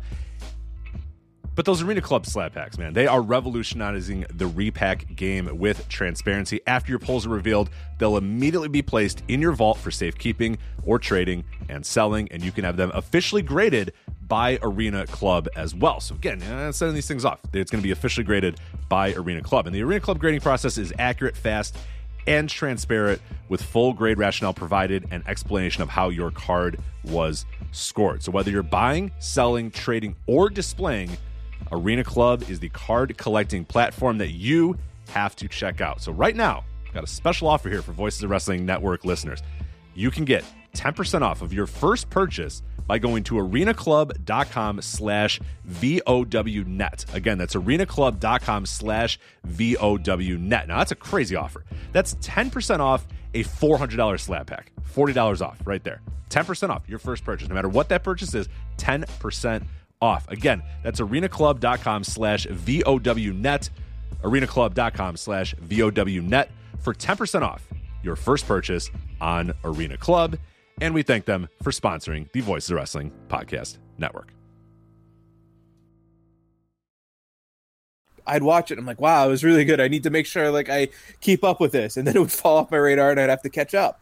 And like the stuff they were doing before the pandemic was really good. The couple of no people shows they did were really fun. The shows they've done since, they're not quite as good as the shows before the pandemic. Like they've lost something like heat wise, where I don't think New Japan has lost it as much. But like I still like the shows more overall. And then number one is AEW. I think they've done a great job since COVID, where when I have watched their pre-COVID matches, like in the last couple of weeks, I do notice the difference. But when I'm actually watching an AEW show, it doesn't feel like there's no one there. It doesn't feel like a dead, like uninteresting show. And overall, like I thought Dynamite's really good. Like I like watching it every week. I think their storylines are generally really good. The promos are really good. The wrestling is really fun, and at its peaks is like fantastic. The Brody Lee tribute was incredible, and I think Dark is like incredibly entertaining. So overall, like I think that they were my number one promotion.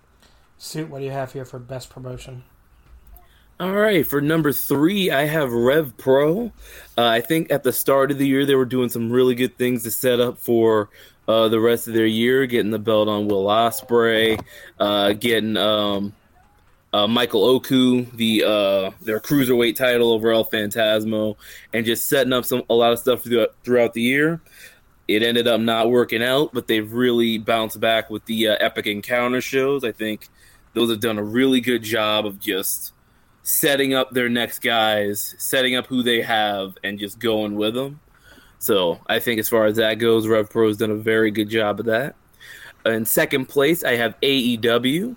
For all the reasons mentioned, I think their shows peak very high, and their floor isn't too low. Great TV, great pay-per-view, and they do a really good job of like bouncing off of obstacles and making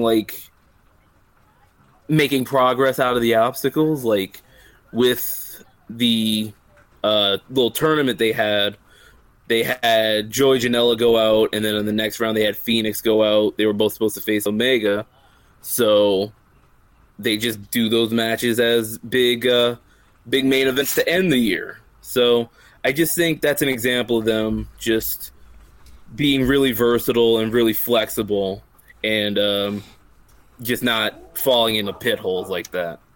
And then for number 1, I went Dragon Gate. Now, I've only been following them like since Kobe World, but I listened to Open the Voice Gate on the Voice of Wrestling podcast network, and just hearing how Dragon Gate's been just completely unafraid in taking these young guys, these trainees like SB Kento and Hip Hop Kakuta, and just shoving them in main event spots. Like, they're not messing around. Like, you're ready, go for it. And seeing them go for it and, like, be as great as they have been, and, in my opinion, peaking with that Unit Disbands match, it's just been...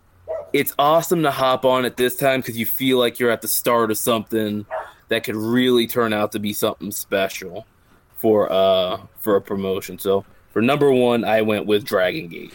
So the results, AEW did indeed break New Japan's 3-year streak. They were in first place for 89 points and 12 first-place votes. The top 4 was really, really close for a while, especially the top 3. But AEW closed really, really strong in the last round of balloting. I assume, like, the last couple of days, I assume a lot of that was the very positive feedback from the Brody Lee tribute show on the 30th. But yeah, they basically swept the last few days of balloting. Second place was Noah with 74 points and 8 first-place votes, their best showing by far in the history of these awards. Third place was New Japan, 62 points and 10 first-place votes. Fourth place was Dragon Gate, another one that closed very strong, almost caught New Japan for third. They have 57 points with 8 first-place votes. And then fifth place, DDT, 20 points, 1 first-place vote. The patrons had this one really different. They had New Japan as the winner with 94 points, so an overwhelming win for New Japan. And then Noah in second place with 71 points, and AEW in a distant third with 37 points. So the patrons a little more high on New Japan than the guests, and a little bit lower on AEW, which doesn't really surprise me. Best feud, so obviously this is just the best feud of the year. You can make it strictly in-ring. You can weigh other factors too if you want. This one I went back and forth on. I decided to go with Go Shiozaki and Nakajima from Noah in third place. I had this higher, but when I really thought about it, I do think the argument that I was a little bit too rushed really does, like it felt like they went right to the match a little too quickly. That does hold water with me. So I bumped it down to third. And I still think the build-up and, by the time they played that hype video for the match when they came out there, it did feel like a really big feud. But I think maybe going a little bit too fast for me had me put it in third. I went with Tetsuya Endo versus Daisuke Sasaki from DDT in second. Just a really strong feud, especially for something that likely had to be rebooked on the fly because, they were originally supposed to have Kenny Omega come in for Ultimate Party. But, this ended up being an amazing backup plan, and I was really happy with the way this feud turned out. First place, I went with this as kind of a fuck you to some people more than anything. Tetsuya Naito versus Evil from New Japan, where I just thought this feud deserved almost none of the criticism it got. If you didn't like the matches, that's fine. I still think the matches were overly maligned, let's just say. I thought 2 of them were really good. The G1 match and the Power Struggle match. The Power Struggle match was like awesome match. The people were way too unfairly hard on because of a combination of the interference and I guess just not wanting to see a 4th straight match in that series. But I love that match. The Summer Struggle match was probably the weakest of the 4, but because there were some botches, but it's still a strong, entertaining, heated match, especially for a COVID era. And the Dominion match was nowhere near as bad as people said it was. That was a really good match. That Naito sold his ass off in that match, and I really don't even know what people were watching, honestly, to call it that bad. And the G1 match was good, but forgettable. But like all the other aspects of this feud, the turn was great. Evil finally turning on his LIJ leader, the first person LIJ to turn since 2015. Bringing in Dick Togo was great. I thought he was great as like Evil's second. But basically just like it led to some really awesome promos from both guys and a lot of great interviews. If you seek out the extra interview stuff, and they teased it and like dropped hints for months when Naito had called Evil his the weakest heavyweight member of LIJ, and then like openly wondered what he would do about it, and then obviously he turns on him as a result. I think it's one of these things where if you were paying really close attention, if you're one of the people that pays really close attention to like New Japan interviews and stuff, it probably worked for you even better. So I did go with Naito and Evil here, and I don't regret this decision at all. Gerard, what do you have as your best few picks? Yeah, like you, John, I had some. This was probably the hardest thing I had to come up with because I just wasn't really impressed with the way a lot of feuds turned out this year. Like I didn't rank Nakajima versus Go in my top 3 because I thought it was too rushed. So I went with number 3, Eddie Kingston versus John Moxley. The match didn't turn out to be that great, or at least the one on pay-per-view, but the mic work was incredible. Number 2, I went with Susumu Yokosuka versus the All Japan Juniors, which was probably the best thing All Japan did in 2020, just in terms of the number of really great matches that it turned out. Like there was a couple of great matches of Susumu versus Hikaru Sato, and a really great match against Francesco Akira. And number 1 feud, I went with Yoshiko versus Arisa Nakajima. They had 2 in Seed Ring. They had 2 really great matches. They had a draw in January and then a title match in July. And like I'm not like a big Seed Ring fan, but like I generally for the smaller Joshi promotions, I go to the like what people are suggesting, like best matches from them, and pick and choose. And I just thought this really stood out to me. And like, I think Yoshiko is one of the best heels in wrestling. Alrighty, Harley, what do you got here for best feud? In third place, I went Eddie Kingston versus John Moxley.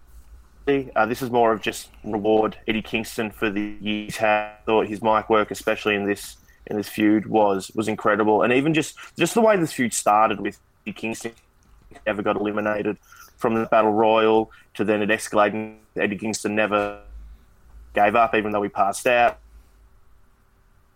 I was a bit high on probably that payment than Gerard, but again, probably disappointing. That's why this feud's not as high, but the mic work was pretty incredible in it. In second place, I went Los Ingobernables de Japón versus Bullet Club. Now, I didn't like the Evil Naito feud as much as you, John. I still liked it, but I also thought that as a whole year, the year was pretty much about Naito versus Bullet Club, which also seeped into the other members of Los Ingobernables de Japón as well. Like, I thought the Kenta Naito feud at the start of the year was incredible, and then I loved their match as well. I thought the Evil turn was awesome. I thought the Hiromu stuff with Evil was probably Evil's most entertaining stuff he did, especially that main event. I know some people didn't like it as much, but I thought that was Evil's best match. Can I just ask you, did you see that Hiromu interview he did? Like that was like a whole separate 15-minute interview about before the Evil match? Before that match? Yeah, it was incredible. Yeah. Because I think almost nobody watched that because it wasn't on a show or anything. Like it was a separate video you had to seek out, but that. They did such an awesome job. It was Hiromu saying Evil couldn't even beat Ishii, and Hiromu could beat him on his first try. Yeah, he said, "Come ask me for tips," is what he said. Yeah, it's just awesome, and even that angle at the end of Dominion with Hiromu just screaming and he's lost his friend, his mentor has cheated him, just great stuff. I'm probably also a little bit higher. I mean, I loved Evil before he turned. I thought he was fantastic in that role as sort of Naito's right-hand man, first member of LIJ. So I'm probably a bit more into this Sonata Evil feud as well, because I love them as a tag team. I thought they should have probably been pushed as a tag team to try and rehabilitate the division, a couple of years ago when they started winning all those tag leagues. So I'm a bit more into that feud as well. The only time I really was sort of tired of Bullet Club LIJ was probably a power struggle with the fourth in however many months it was, 4 and 4 months, Evil Naito matches. And, I'm sure, John, you know that Naito is also my favorite wrestler, and I really would have liked to seen him do a little bit more in his big reign than just really sort of feud with Evil. Yeah. I mean, despite loving the rest of the Bullet Club stuff. This is basically that was the problem of the condensed year, because obviously it would have been way more spread out. Exactly. So I've got them at 2. And then first, I've got John Moxley versus Kenny Omega. To me, it just felt like a big deal, and like a big deal we haven't had in American wrestling for years. The follow-up is so far is great as well. I thought the match was fine. The angle was good in theory. Didn't love the execution of it. But to me, I thought that was just sort of a no-brainer with just how big it felt. And when you look at all the actual like parameters that you judge success on, like the ratings was good. Probably they did a decent fight buy rate, I guess, for that Winter Is Coming show. Well, it was a free TV show. Well, like I mean, overseas you got. Oh yeah. I have to buy Dynamite on Fight. So I suppose it probably did if you're not subscribing monthly, that probably popped a bit of a number as well. So that's why I went Moxley versus Omega is number one. Alrighty, TJ, what do you have here for best feud? For my third best feud, I have All Out versus Jinretsu, but more specifically Takeshita versus Akiyama. I think this is a DT feud even like non-DT fans can appreciate. It's basically like once Takeshita finished off once All Out in general finished off Takeshita or Yoshihiko, All Out transitioned right into this feud with Akiyama's new unit, Jinretsu. I thought they had several fantastic multi-man matches, which I thought culminated in a great match with Akiyama and Takeshita at Ultimate Party, but then they ran it back a couple weeks ago in the Dio Grand Prix finals, which I thought was great. I kind of preferred the Ultimate Party match, but still I thought both were great matches, and I'm really curious if this feud's going to continue into 2021, because you'd think Takeshita's going to get his win back, but either way, I still thought it was a great series of matches between Jinretsu and All Out. Second feud also features All Out versus Yoshihiko. I thought it was just fun as hell. A great series of matches on their TV shows between each member of All Out and a fucking doll. Like I don't know. Like I know non-DT fans probably won't enjoy this as much as I did, but I thought it was like I loved every match they had with Yoshihiko during that little series of matches. And Takeshita and Yoshihiko is like my favorite DT matches this year. And like I said, I think it's definitely a feud only DDT fans will appreciate, but I loved it. And my number one is Katsuhiko Nakajima versus Go Shiozaki. Pretty easy choice. I think it was the best built main title feud in just about any company this year. I think they went in New Year's as one of the best tag teams of 2019. Go wins the belt. They drop the tag titles basically immediately, and then they lose the tag league. And I guess Nakajima got fed up and turned on him. N1 happens, and the Yokohama Budokan main event followed right after that, and I thought that was an incredible match, one of the best matches of the year.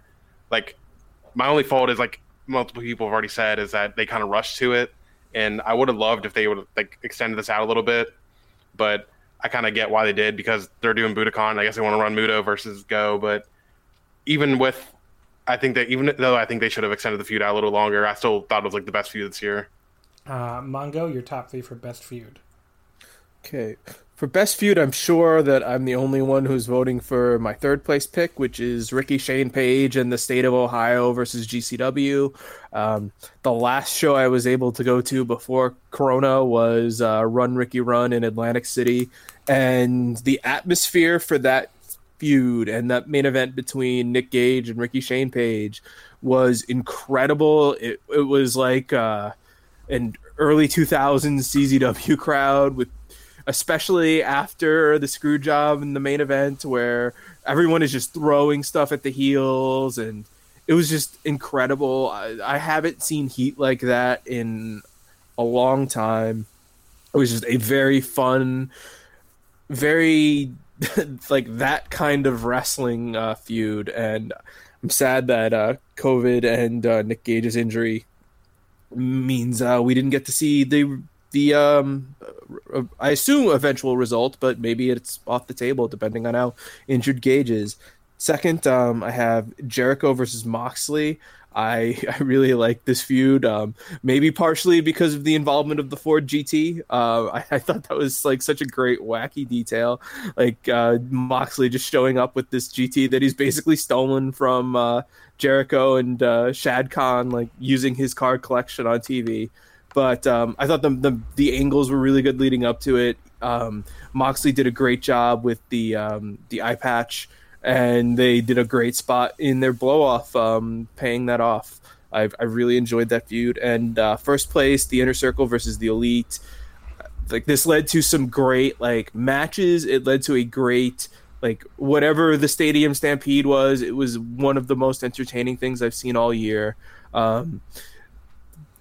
Lots of crazy spots leading up to it, like Sammy taking the golf cart right to the head, and some of the stuff with Matt Hardy. And even earlier, like when it looked like it was going to be building up to Blood and Guts in Newark, it was just a really, really great feud. And I mean, I think it's a testament to all the guys that like they were able to transition from this kind of heavy heat, like working for, you know, crowds, building up to a blood feud, War Games main event, and then kind of switched it to like a wackier stunt and cinematic style feud with the Stadium Stampede. Alrighty. Suit, what do you have here for your best feud? Feud of the year. For number 3, I have Minoru Suzuki versus Jon Moxley. That moment when Suzuki came out on night 2 of Wrestle Kingdom, like I was staying up watching that live and I was falling asleep, but when Suzuki's music hit, I just popped right up. Like, and from there, it was a short one because like the match was the next month, but it was everything you would want a Suzuki Moxley built up match to be. So I've got that at number 3. Number 2, I've got the Young Bucks versus Omega and Page. I think this one, it was just a really good, like, it was just a good like story with Page trying to break out on his own but not being like confident enough. You've got the Bucks kind of being upset that this guy is like, they feel like he's disrespecting them, and then you've got Omega caught in the middle, and then it all built up to that match at Revolution where it was all just great. You had callbacks to the Bucks being mad about Omega and Ibushi. You had Page breaking out on his own and in the end getting the win. It was a very good story that in one match kind of just really all came together. And then first place, I had Jon Moxley versus Eddie Kingston. I think this kind of feud, this is AEW at its peak, where you got two guys who are great talkers, and you just let them talk people into the building. And that is what these two did. Remember, this was coming off of All Out, which was a shaky show, AEW's worst pay-per-view by a margin. And I was pretty cold on the company coming out of All Out. And them building this up, and Eddie and Moxley just doing their thing really got me back into things, and it really just got me on this high with AEW again. So, number 1, Moxley versus Kingston, an example of what AEW really can be in the years come. So Moxley versus Kingston did indeed win with the guests. First place, 55 points and 7 first place votes. Second place, maybe someone mentioned this. I don't think anyone did. Kaito Ishida versus Keisuke Okuda from Dragon Gate. That got 46 points with 6 first place votes. Third place definitely did come up. Go Shiozaki versus Nakajima. That got 42 points with 5 first place votes. Then a drop to 4th, which was Naito versus Evil from New Japan. 15 points with only 1 first place vote, which was mine, obviously. And then 5th place, Dangerous Tekkers versus Golden Ace from New Japan. 14 points with 1 first place vote. The patrons decided to go with Tekkers versus Golden Ace as their winner. Overwhelming winner, 50 points.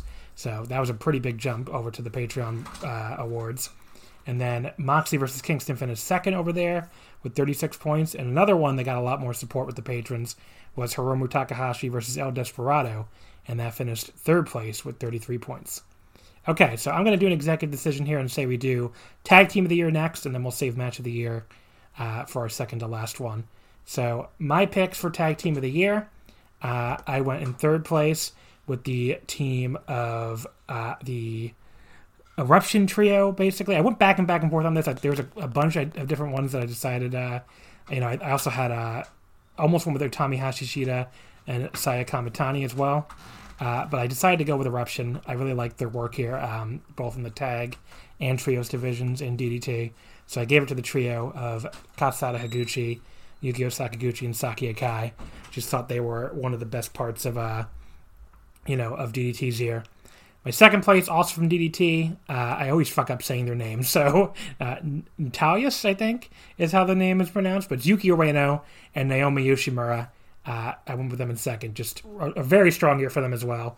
Very sad that it ended with a major injury or time off for injury for Naomi Yoshimura. But I thought they had an outstanding year.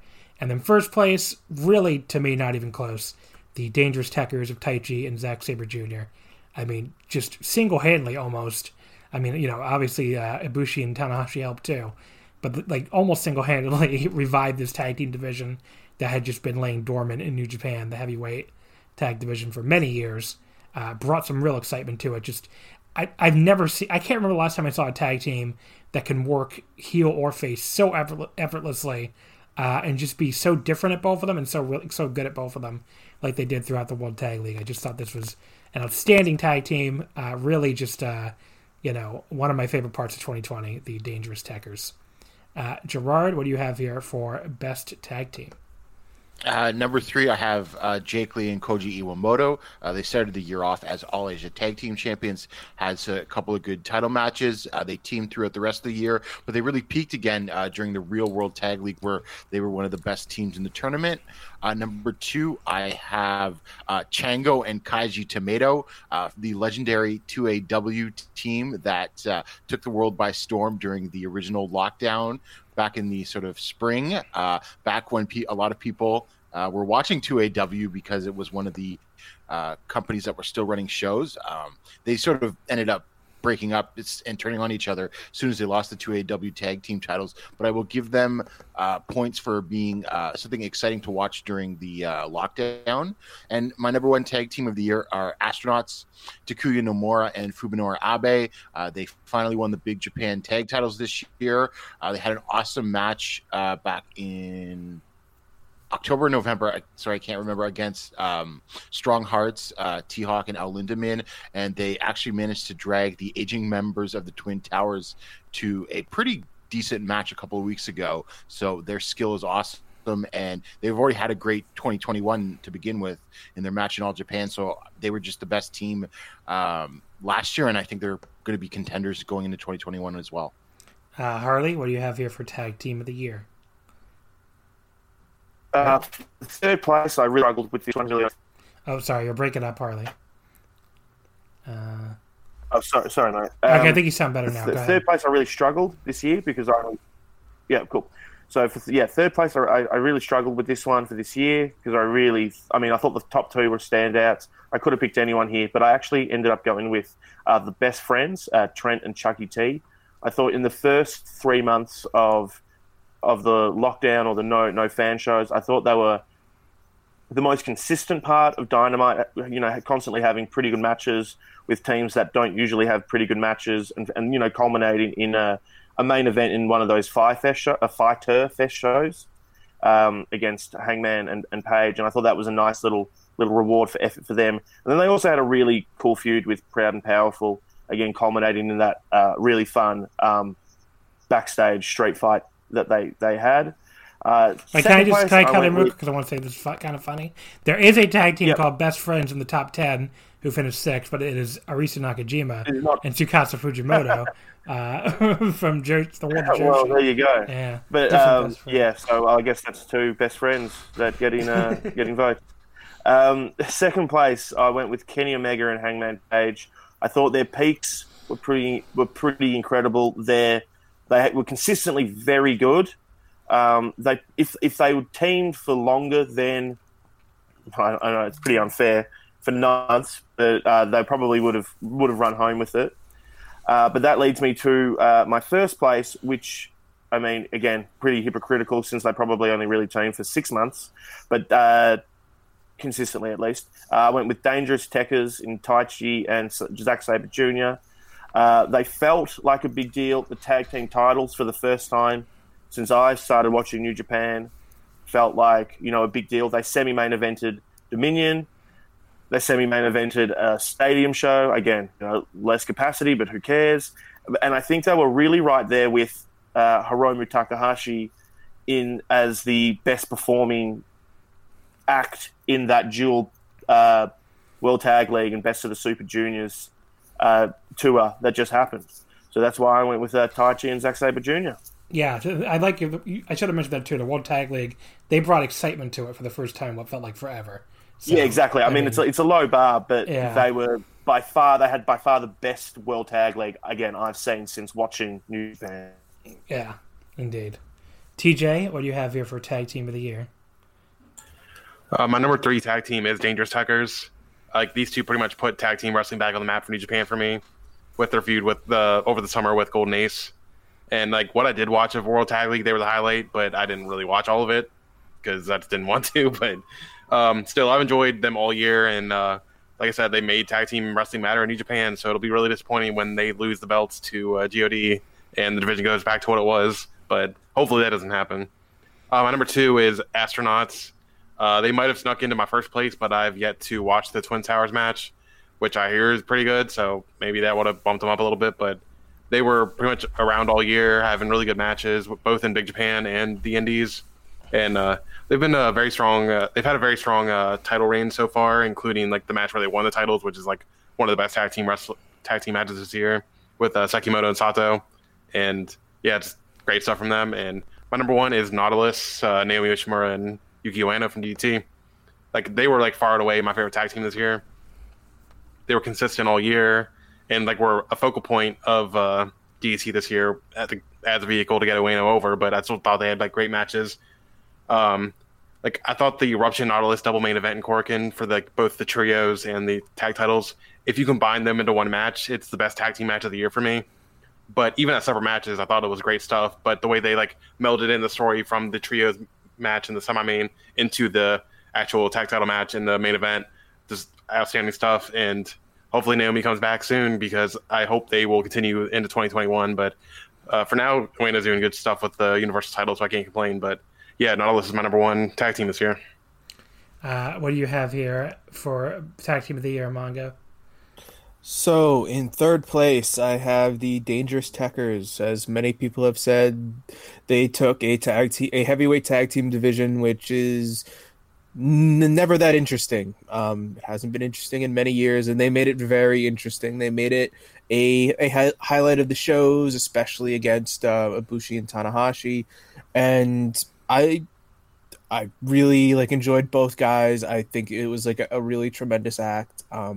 Second place, I have the Young Bucks, who they had like a 3-month period where they weren't really teaming too much because of the lockdowns, and I think Nick having his first child. But and I guess it's not fair to say that, because Hangman and Omega, who are my number 1, also didn't really team for 3 months this year. But whatever.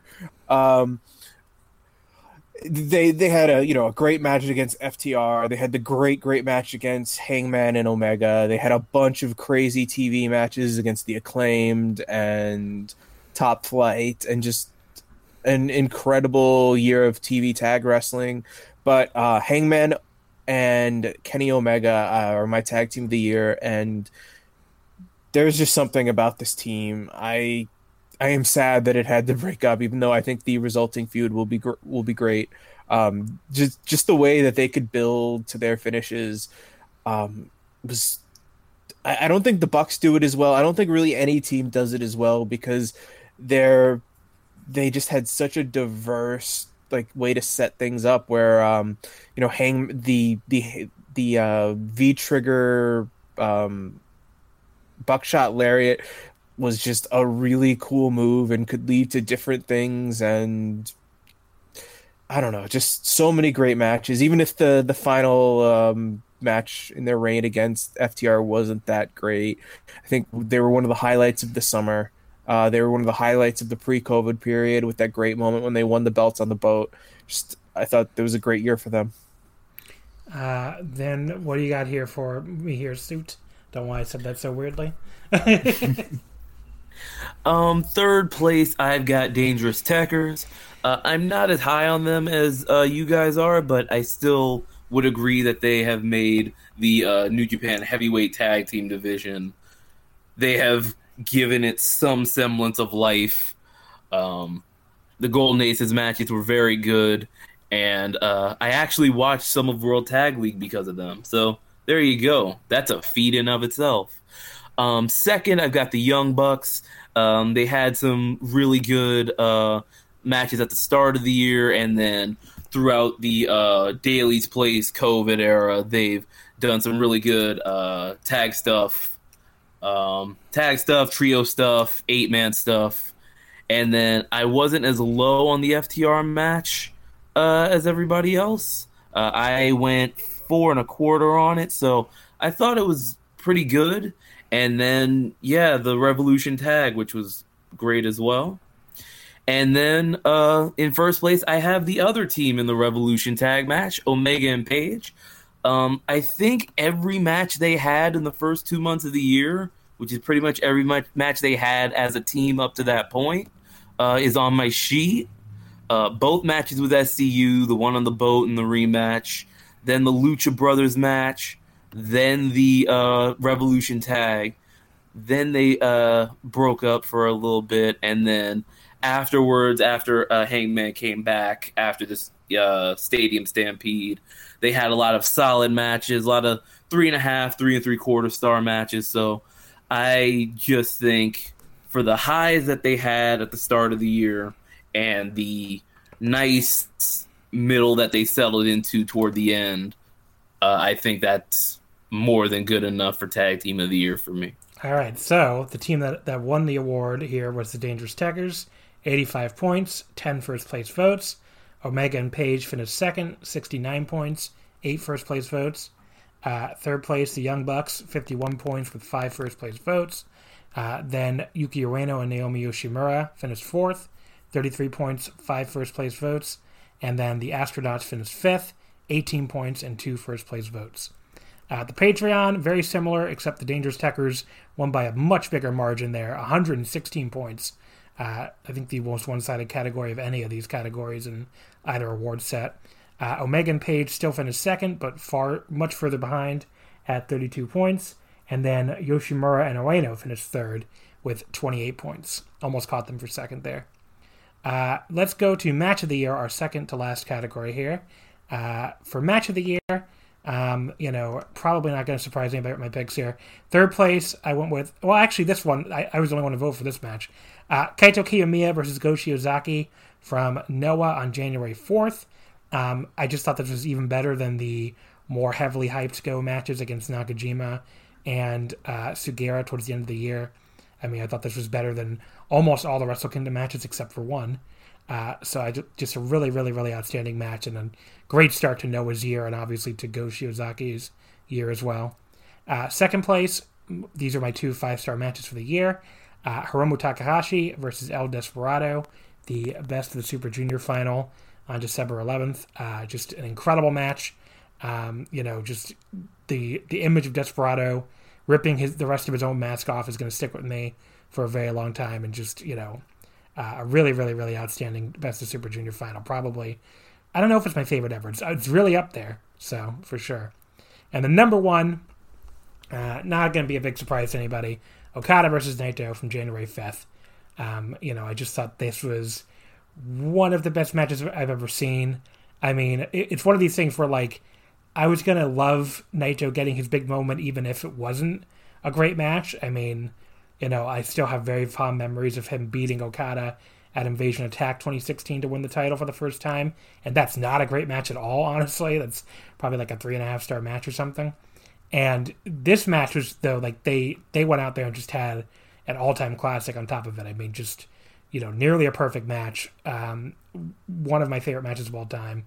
And just everything they did in that match. I mean, Naito's selling of the leg when Okada goes after it, when Okada slams that leg down to the table, and Naito just obviously there was a way to sell it, and a lot of wrestlers would have oversold it, but the fact that he knew exactly the right amount to sell that leg injury, really just put that over the top. And the other great moment that sticks out to me with the leg injury is when he goes to give Okada the Destino and then, has to sell the leg injury to, delay covering him so Okada will kick out. I mean, there are so many wrestlers in wrestling nowadays who who would have made it a big fucking ordeal. I can picture Will Ospreay in my head, like clutching it and fucking screaming to the heavens and, you know, really delaying it for a long time. But Naito just like reaches down, he grabs it for like half a second,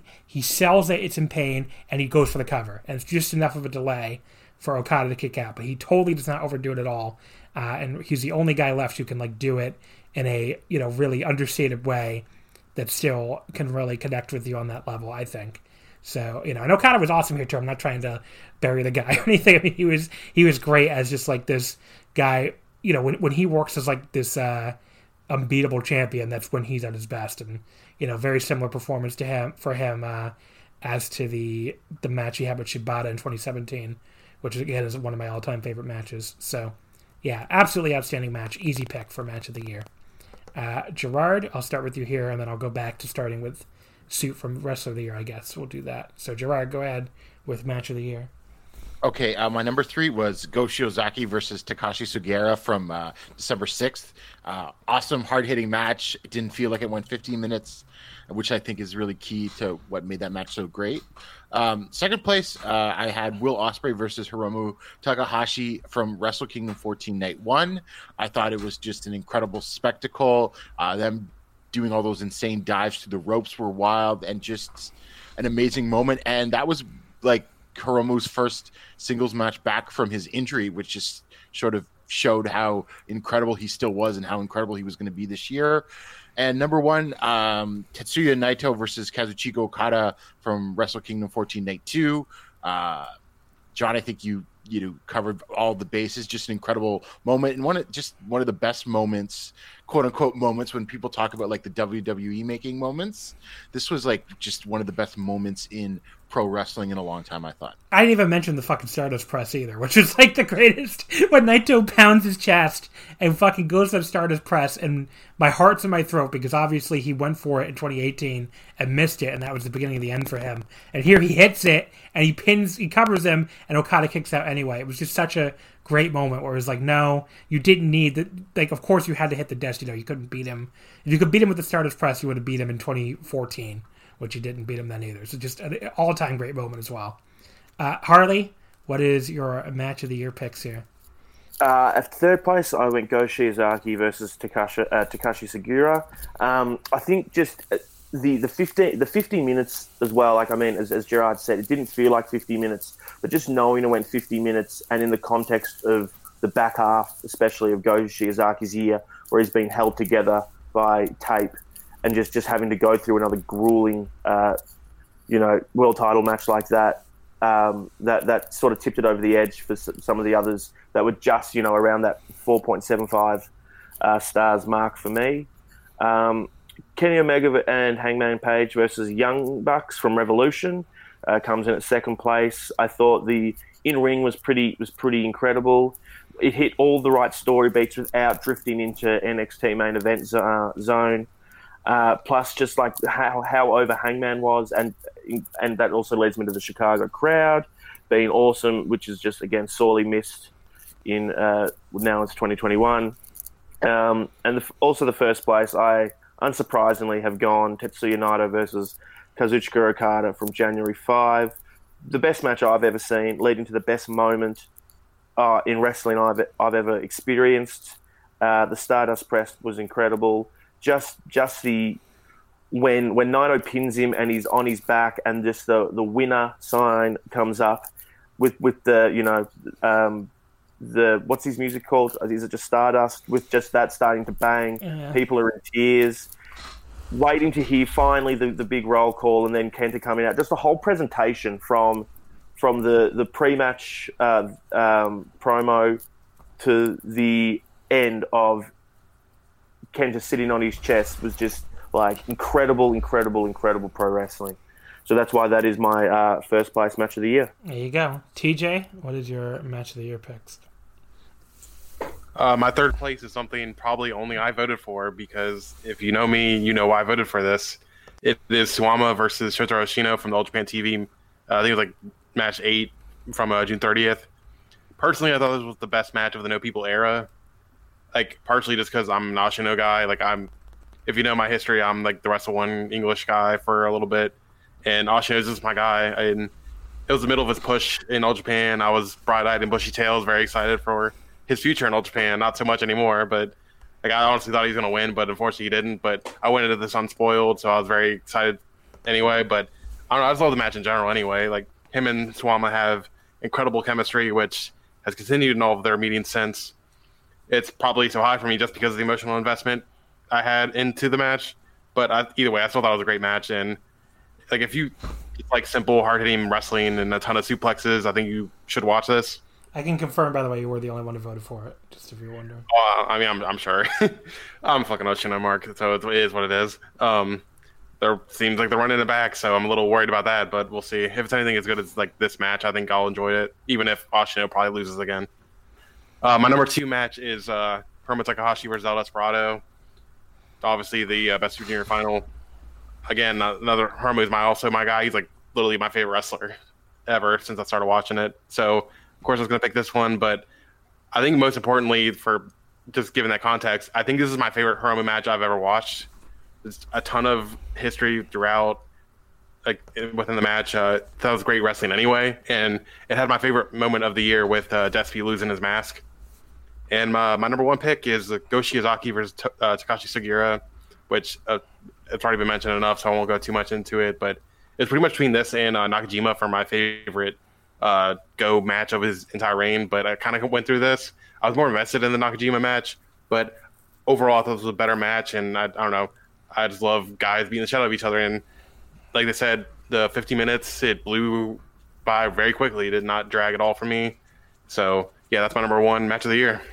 Alrighty. Mongo, what do you have here for match of the year?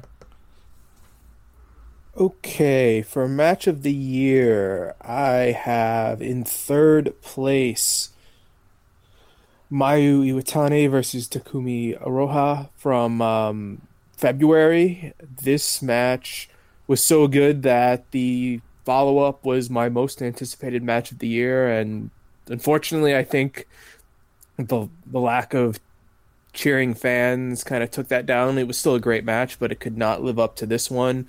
Especially like the last 5 minutes of this match are some of the most brutal, hard-hitting stuff you've ever seen, with some of the best like desperation counters from Mayu Iwatani to like try and barely put away this monster who's just destroying her. Just an absolute war. I love this match. And I hope we get another one.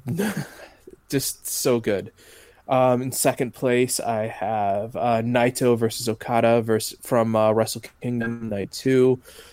I was shocked when people after these shows were saying they thought some people were saying they thought Okada versus Ibushi was the better match. This one to me was just so incredibly dramatic, from the Stardust press to, I mean, this incredible moment that was the finish. I mean, for anyone who doesn't think that this wasn't an incredible moment, look how mad people were that Kenta came out later and ruined the moment. I mean, Naito winning was just absolutely amazing. This match was incredible. And in 1st place, I guess everything I picked was from pre-COVID, even though there were a lot of matches that I considered post-COVID. Match of the year was Kenny Omega and Hangman Page versus the Young Bucks from AEW Revolution. Just one of the best tag matches I've ever seen. Maybe the best tag match I've ever seen. I don't know. If you like this style of match, I can't imagine there being a better match. The only possible flaw I could come up with is that the finish was never in doubt to me, although for a lot of people seem to think that the Young Bucks were going to win. But this was just the peak of what the AEW or the Young Bucks, that Kenny Omega style of match can be. Just incredible. And really great announcing, too. I will give you the possible flaw. I hate the fucking we don't want to do wrestling moves on our opponents in a wrestling match shit. That's like my least favorite wrestling storyline. I mean, they did the same thing in New Japan the year before, and it was probably not as bad here as it was during that the New Japan tag, but I hate that storyline. So there's my flaw. Suit, what are your picks for match of the year? Match of the year, number 3, I have Hiromu Takahashi versus Will Ospreay from January 4th, Wrestle Kingdom Night 1. Great comeback for Hiromu, never lost a step. It was a nice button on Will Ospreay's great 2019 that he could come into Wrestle Kingdom and just finish off the fiscal year, for lack of a better term, with a great match at Wrestle Kingdom. And yeah, just a sign of things to come for both guys because they've both been very great. Match number 2, second place, Kenny Omega and Hangman Page versus the Young Bucks. As someone who's like unintentionally ended up following Hangman's career, like I didn't like see this guy in Ring of Honor in 2014 and be like, oh, that guy's a blue chipper, but I saw him and I've seen him grow, and to see him end up as like, I guess, the star of this match, which is insane with the 3 guys that are in it with him, is just, it's cool to see. And it's cool to see how over he was and hopefully how over he'll still be. And, you know, I'm excited to see where he goes. And then, yeah, the match was just, it was fantastic. And if you follow these guys from New Japan to AEW and you were invested in it, then there's not too much better than that you'll see, I think. And then number 1, I mean, this is going to be funny coming from me who was just talking about like investment. Number 1 is Toryumon Generation versus RED from Final Gate 2020, December 20th, the unit disbands match. I had just started watching Dragon Gate like a month or 2 before, so I had no like, I didn't have any of the context of Toryumon Generation. Like, I just knew Toryumon were the guys who started, you know, the whole Dragon system, and RED are these scumbag heels. 2 of them are younger than me, just ready to tear the whole thing down. And I've been wanting to get into Dragon Gate for a long time because they talk about like how, like Dragon Gate fans talk about how like they do drama better than almost any other wrestling company on earth. And to have that hype pay off in this scenario where at the end of that match, Dragon Kid's face, not his face, his mask torn off. SB Kento with the SB shooter locked on. Everybody gets held back. And it just paid off all of that hype. Like, I'm all in now on Dragon Gate, and it's because of this match. Toryumon Generation versus RED, first place. Match of the year for me.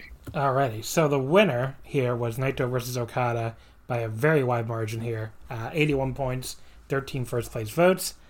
Second place, Kenny Omega and Adam Page against Nick and Matt Jackson from Revolution had 41 points and 3 first place votes. So this was the second biggest margin of victory for any match we've had so far in the 4 years of the awards. Third place, Go Shiozaki versus Sugiura from Noah, 34 points with 3 first place votes. Fourth place, Go versus Nakajima from Noah, 20 points with 3 first place votes. And fifth place, the RED versus Toryumon Unit Must Disband match with 19 points and 2 first place votes. The Patreon, pretty similar. The only difference is, again, not as high on AEW, I guess. Naito versus Okada with an even more overwhelming win on the Patreon side with 107 points in first place. Then Shiozaki versus Nakajima, second place for 29 points, and Shiozaki versus Sugiura in third place with 17 points. So those two flip-flop as well. Finally, we're at Wrestler of the Year here, our final category. So for this one, pretty simple for me. I went with the 3 top champions in Japan who I thought all had outstanding years. And, really, this was a really, really close award for me. I thought all 3 of these guys were awesome. Third place goes Shiozaki and Noah. I'm sure many of you are going to have him much higher, so I'm not going to go too long on him, but he had an outstanding year as GHC heavyweight champion and really just like the best run of his career and revitalized Noah, especially among Western fans, like people have talked about. Second place, Tetsuya Endo. I just thought he did an amazing job as KOD champion. Just really, just had a great run with that title, and really brought like a lot of my interest back in DDT when it had been wavering a little bit early in the year. I wasn't as big on the Masaru Tanaka stuff as some other people were, but I just thought Endo was an incredible champion and just had a really, really strong second half of the year. And first place, I went with Tetsuya Naito, for reasons other people have kind of covered, but with talking about him earlier.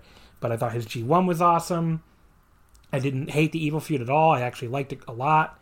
And the stuff at the start of the year, I mean, just not just the Okada match, which is one of my favorite matches of all time, but the Kenta feud was awesome. And as I talked about a lot in my ebook profile for the Voice of Wrestling New Japan ebook, which also put up as a column, I just think he was, his year was hurt by COVID, that's for sure. I mean, everything was hurt by COVID, but I think he was the perfect guy to have in there as a champion during COVID, because the message of we're waiting together for this to be over, calm down, tranquilo. I mean, it really does fit with his overall message, as a wrestler. And he mopped up the year-end awards in Japan. I mean, not just the Tokyo Sports MVP, but he's apparently way ahead in the Weekly Pro Wrestling MVP vote, which is a fan vote. So, if you look at these shows in the crowd, I mean, most of the people there always seem to be really strong, like really into Naito, holding up the Naito towels and stuff. So, I think there's very little evidence that no matter what anyone listening to this might think of Naito's year, I think he very much remained very popular and helped carry the company through what was a very difficult time. So, I went with him as Wrestler of the Year here. And I should mention, too, Wrestler of the Year, for people who don't know, it's supposed to be the mix of in-ring, but also drawing power, star power, importance to the promotion, MVP quality, and other intangible factors. And the crowd he drew, I mean, the drawing power stuff is not going to be as big of a deal this year because of COVID. But pre-COVID, I mean, that crowd that he and Kenta did, over 11,000 people at Osaka-jo Hall was by far the biggest crowd New Japan's ever done for a B show like New Beginning in Osaka, which, I think that's a way bigger accomplishment than I think people even gave him credit for there. So, Suit, what do you have here for a Wrestler of the Year? For Wrestler of the Year, number 3, I went with The Gamer. I feel like, I've lauded over his tag team run. He had a lot of sneaky good single stuff this year. I don't even think anyone's brought up the match with Pac, the Iron Man match. He had the first good empty arena match this year against Sammy Guevara for the AAA Mega Heavyweight title. I think that was the first show post-COVID. So he had that, and then throughout the year just doing trio stuff with the Young Bucks, 8-man tag stuff with Hangman, his single stuff at the end of the year. I think he's just been a constant solid in the upper mid-card, and now that he's got the world title, I expect that to continue in the main event in 2021. Second place, I went with Hiromu Takahashi. He's just been my highlight of New Japan from the start of the year through the empty arena stuff to now. I mean, you could basically just pick anything you want. The Ospreay match, the Ishii match, the Desperado match. It's all been great, and he's been my number 1 in New Japan for a while. So I'm excited to see him and Ishimori on Tuesday. Yeah, on Tuesday. If he beats you, okay. Okay. Just saying. And then number 1 for my Wrestler of the Year, this guy has been the MVP of his promotion. I think he has been the template of what a babyface world champion in a promotion should be. My number 1 is Jon Moxley. From the Jericho feud to the Brian Cage feud to the Brody Lee feud to what else? Okay, the MJF stuff wasn't great, but the match ended up being pretty good. And then the Omega stuff at the end of the year. He has been if every babyface champion was this and not the, hey, I'm going to do open challenges because we can't think of anything kind of babyface champion, I'd be a lot happier. I think Moxley put AEW on his back through a really tough time. All of his matches were close to Notebook level, if not almost there, like in the 3.5, 3 3/4, 4-star range. And yeah, I just think he's been fantastic on the mic. So just overall, Jon Moxley, my wrestler of the year. Alrighty, Mongo, wrestler of the year. Okay, number 3, I guess I'm picking up where Suit left off. I have Jon Moxley at number 3. For many of the same reasons, even though I don't have him quite as high. I think he was the perfect babyface, but babyface with an edge champion and to start the year challenger. But just great promos up and down. Not like match of the year level matches, but still really good to great title defenses. And even that win over Jericho I thought was a tremendous match, and especially like really fantastic finishes, just really memorable finishes to his matches, like the Brody Lee match with that choke and the stuff with Kingston. I thought he was just really, really good at putting together dramatic finishes. And again, like, he kept interest in a promotion that was going through, a time that, was completely uncharted and still a new promotion. And he managed to make this new title seem important. Second place, I have Mayu Iwatani. Also, a promotion that was going through very turbulent times, and I was just amazed by her performances this year. She was a really tremendous champion and really kept my own personal interest in Stardom. Where with, Moxley and Omega, I kind of have an idea of how business is for AEW and how they personally may have moved ratings or may have, possibly influenced pay-per-view buys or whatever.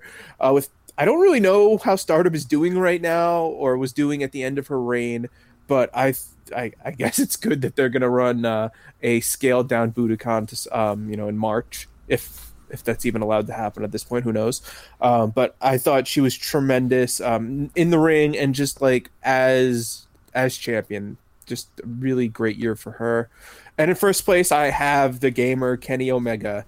I've already said why I thought he was great in the ring, and as everything else in wrestling, I thought, I mean, just business-wise, he got, twice as many people to watch TNA one week than would ever dare watch TNA in the year of our Lord 2020.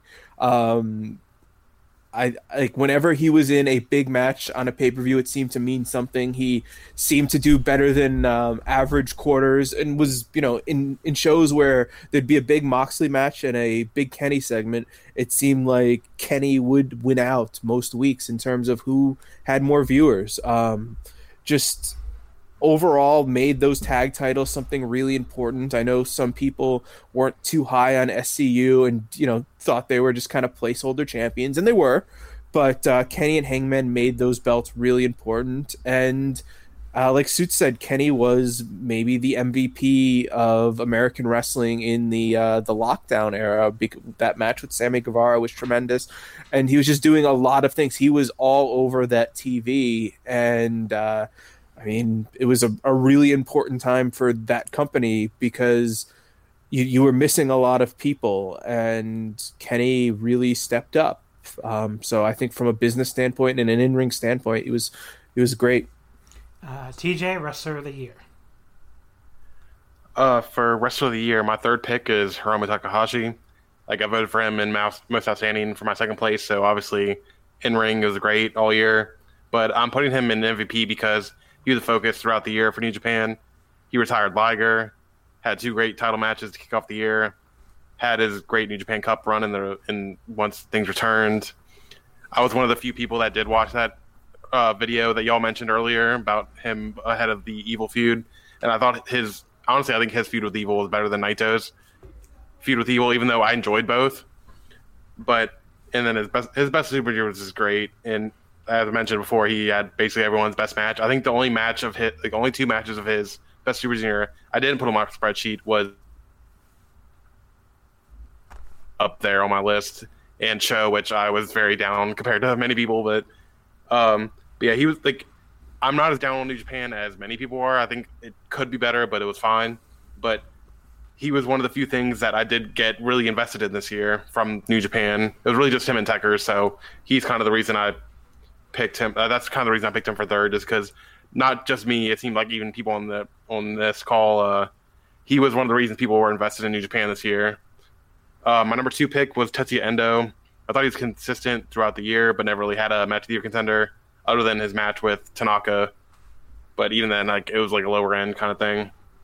Even so, he was a focus of the promotion throughout the year, winning just about everything in DDT you can, and it at least felt like that. And I thought his title reign was very strong, and they used him as a catalyst to push guys like Higuchi and Ueno, who I think are going to have great 2021. So just for importance of the promotion, I think Endo was very important for DDT in 2020. And my number 1 pick was Go Shiozaki. I thought Go's title reign was one of the best, if not the best title reign I've gotten to witness in real time. It's pretty much between Go, Okada's long reign, and Takeda's like Freedom Big Japan dual run. I thought all of his matches were at minimum good, but like literally the only like matches of his actual title matches that weren't on my spreadsheet were the Saito match, which I still thought was really good. I enjoyed it a lot, and the Marufuji match. But if you listen to my podcast, I'm very down on Marufuji a lot, even though he had a couple good matches and then one, but whatever. But I don't know. Dude's going to show up on like three times on my match of the year list, and it feels like there's a renewed interest in Noah this year, and his title reign and just in feud with Nakajima in general. I think he's a large part of it. So all things considered, I think he is a clear MVP for me. Alrighty, Harley, your wrestler of the year picks. For third place, I went Hiromu Takahashi. He's the face of a junior division while also being a part of one of the better heavyweight title feuds this year in New Japan. He's also elevated the junior title to a point where now it's going to semi-main event at a Tokyo Dome show. And I know that this year, again, it doesn't mean as much as other years, but it's still a massive accomplishment, I think, for him. Second place, I stand by all my previous picks, except for this one. I don't know what I was thinking here. I think I was just blinded by the love I have for this man. I went Ishii again. I don't know why. He was my most outstanding wrestler of the year. I think here I probably should have put Naito, but I think... Harley, I will change that vote for you if you want. Can you do that? I can do whatever the fuck I want. It's my awards. Yeah. Well, can you do that? I think it was a mix between not wanting to look like a homer, not wanting to... and also... You can't really judge his drawing ability for 9 months of this year as well. And I don't think New Japan also helped him as well. I mean, they put him in the worst block, even though I had him averaging 4-star matches in that B block for the G1. So yeah, I don't know why I went with Ishii. But sir, now you went with Naito. No, I went with Naito. There you go. So that leads me to my number 1. And people are probably going to think I seriously did do that. It actually doesn't change. It doesn't change the order at all. It actually Naito still finishes in the exact same spot. But I went and added your 3. Good. Yeah, I went and added your 3 points just because I thought that was funny. Oh, yeah, good. As long as that doesn't... It doesn't change it. No, it puts him a little closer to second, but it doesn't actually put him into second. Okay, well, I'm glad then. At first place, I went with Kenny Omega. I mean, he had a great year with the tag titles. I really elevated those. He's a ratings drawer. The end of the year especially, he brought some buzz to Impact. He brought some buzz to AEW. I thought his heel turn was executed pretty perfectly to the point where Dave Meltzer didn't know he was a face or a heel. But yeah, I guess people have already spoken about Kenny Omega enough. But yeah, he was my wrestler of the year this year. What do you have here, Gerard? Gerard? Number 3, I have Mayu Iwatani. As Mongo said, she carried the promotion during some tumultuous times, and as they were trying to create some new stars. And actually, one of my favorite moments of the year is at the No People Gate show when she decides to roll down the stairs of the Korakuen stands. Number 2, I have Hiromu Takahashi. I mean, just an incredible year. Arguably the most charismatic wrestler out there today. I mean, so much has already been said about him already. And number 1, for me, Go Shiozaki. Yes, I also had him in my worst match of the year, but I thought his highs were incredible. Like the whole his arms about to fall off story that he carried from the late summer through the N1 and everything was just incredible. He carried himself like an ace the entire time with that new outfit that he debuted all the way back in January. So it's just an incredible year for him, and he's my number 1. And Go Shiozaki did indeed win. He actually won this by the biggest margin we've ever had. It was only 12 points, but this award every year for us has been really close. It was 7 points Okada over Naito in 2017, 4 points Takeda over Tanahashi in 2018, and then only 3 points in 2019 Ospreay over Okada. But this was our biggest margin ever. So Go Shiozaki, 78 points, 9 first place votes in first place. Jon Moxley in second, 66 points, 10 first place votes.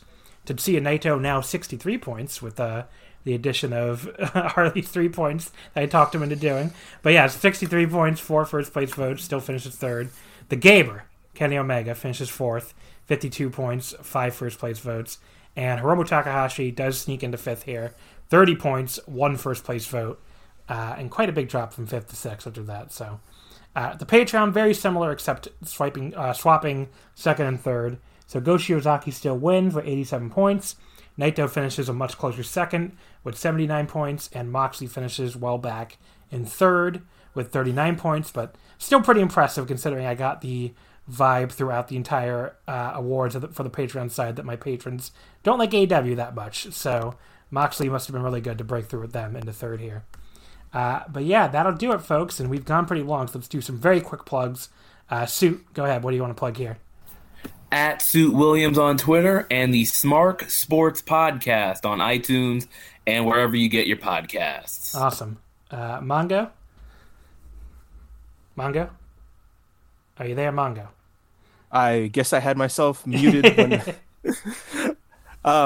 Mongo_ebooks on Twitter and the Monumental Podcast, wherever you find your podcast. The one that's about wrestling, not the one that's about real estate. We recently did a really incredible interview with Peli Primo.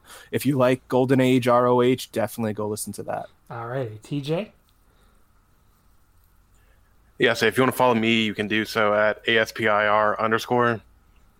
And do the One Wrestling Podcast. This week, we're going to be talking about all of the shows from this past weekend. Just general overall thoughts. Both All Japan Korakuens, DDT, probably Tokyo Joshi, at least Wrestle Kingdom, both nights. We'll see anything else, but those are the main topics. So check us out if you want to watch some more wrestling. Me and my co-host Caitlin. So if you want to get a female voice in wrestling, come check us out. Harley? No real need to follow me on Twitter, but buy the ebook and read my reviews. There you go. Gerard? At Gerard DeTrollio on Twitter, although I don't really tweet much these days, but please read my All Japan coverage at voicesofwrestling.com. I'm still doing it even after all of this, although I've been somewhat reinvigorated by the first couple shows of the year, so I'm still going to be sticking with it. It was two really good main events. I mean, I would have to say. For sure. 4 stars and 4.5. I mean, a really good start to the year. But I thought the 2 shows last year were really good too, and then they fell off a cliff. So I guess we'll have to say. Yeah. Of course, you can follow us on Twitter at WrestleOmakase, Wrestling When I'm Fit. Check out the Wrestling Omakase Patreon, patreon.com/WrestlingOmakase. It'll be $5. You can listen to the Wrestle Kingdom live coverage at the end of each show, which will be kicking off the moment the show ends. And even if you're not up and to watch it live, you'll get early access to that coverage. You can listen to it on demand on YouTube. And before I put it up as the next free episode, which will be next week's episode, when if you're not a patron, you'll be able to listen to our Wrestle Kingdom reviews combined next Saturday. It's probably when that'll go up. So that'll be coming up in the near future. Of course, check out the Voice of Wrestling New Japan ebook. I wrote a ton of profiles on there. A very long rebuttal of people who hate evil. So check that one out. My Naito profile is up on the website too. So just a ton of really cool stuff in that ebook. And I put together the top 25 New Japan matches of the year too. So, there's a lot of cool stuff in that ebook. And that'll do it, folks. Thank you as always for listening. And I will see you next time.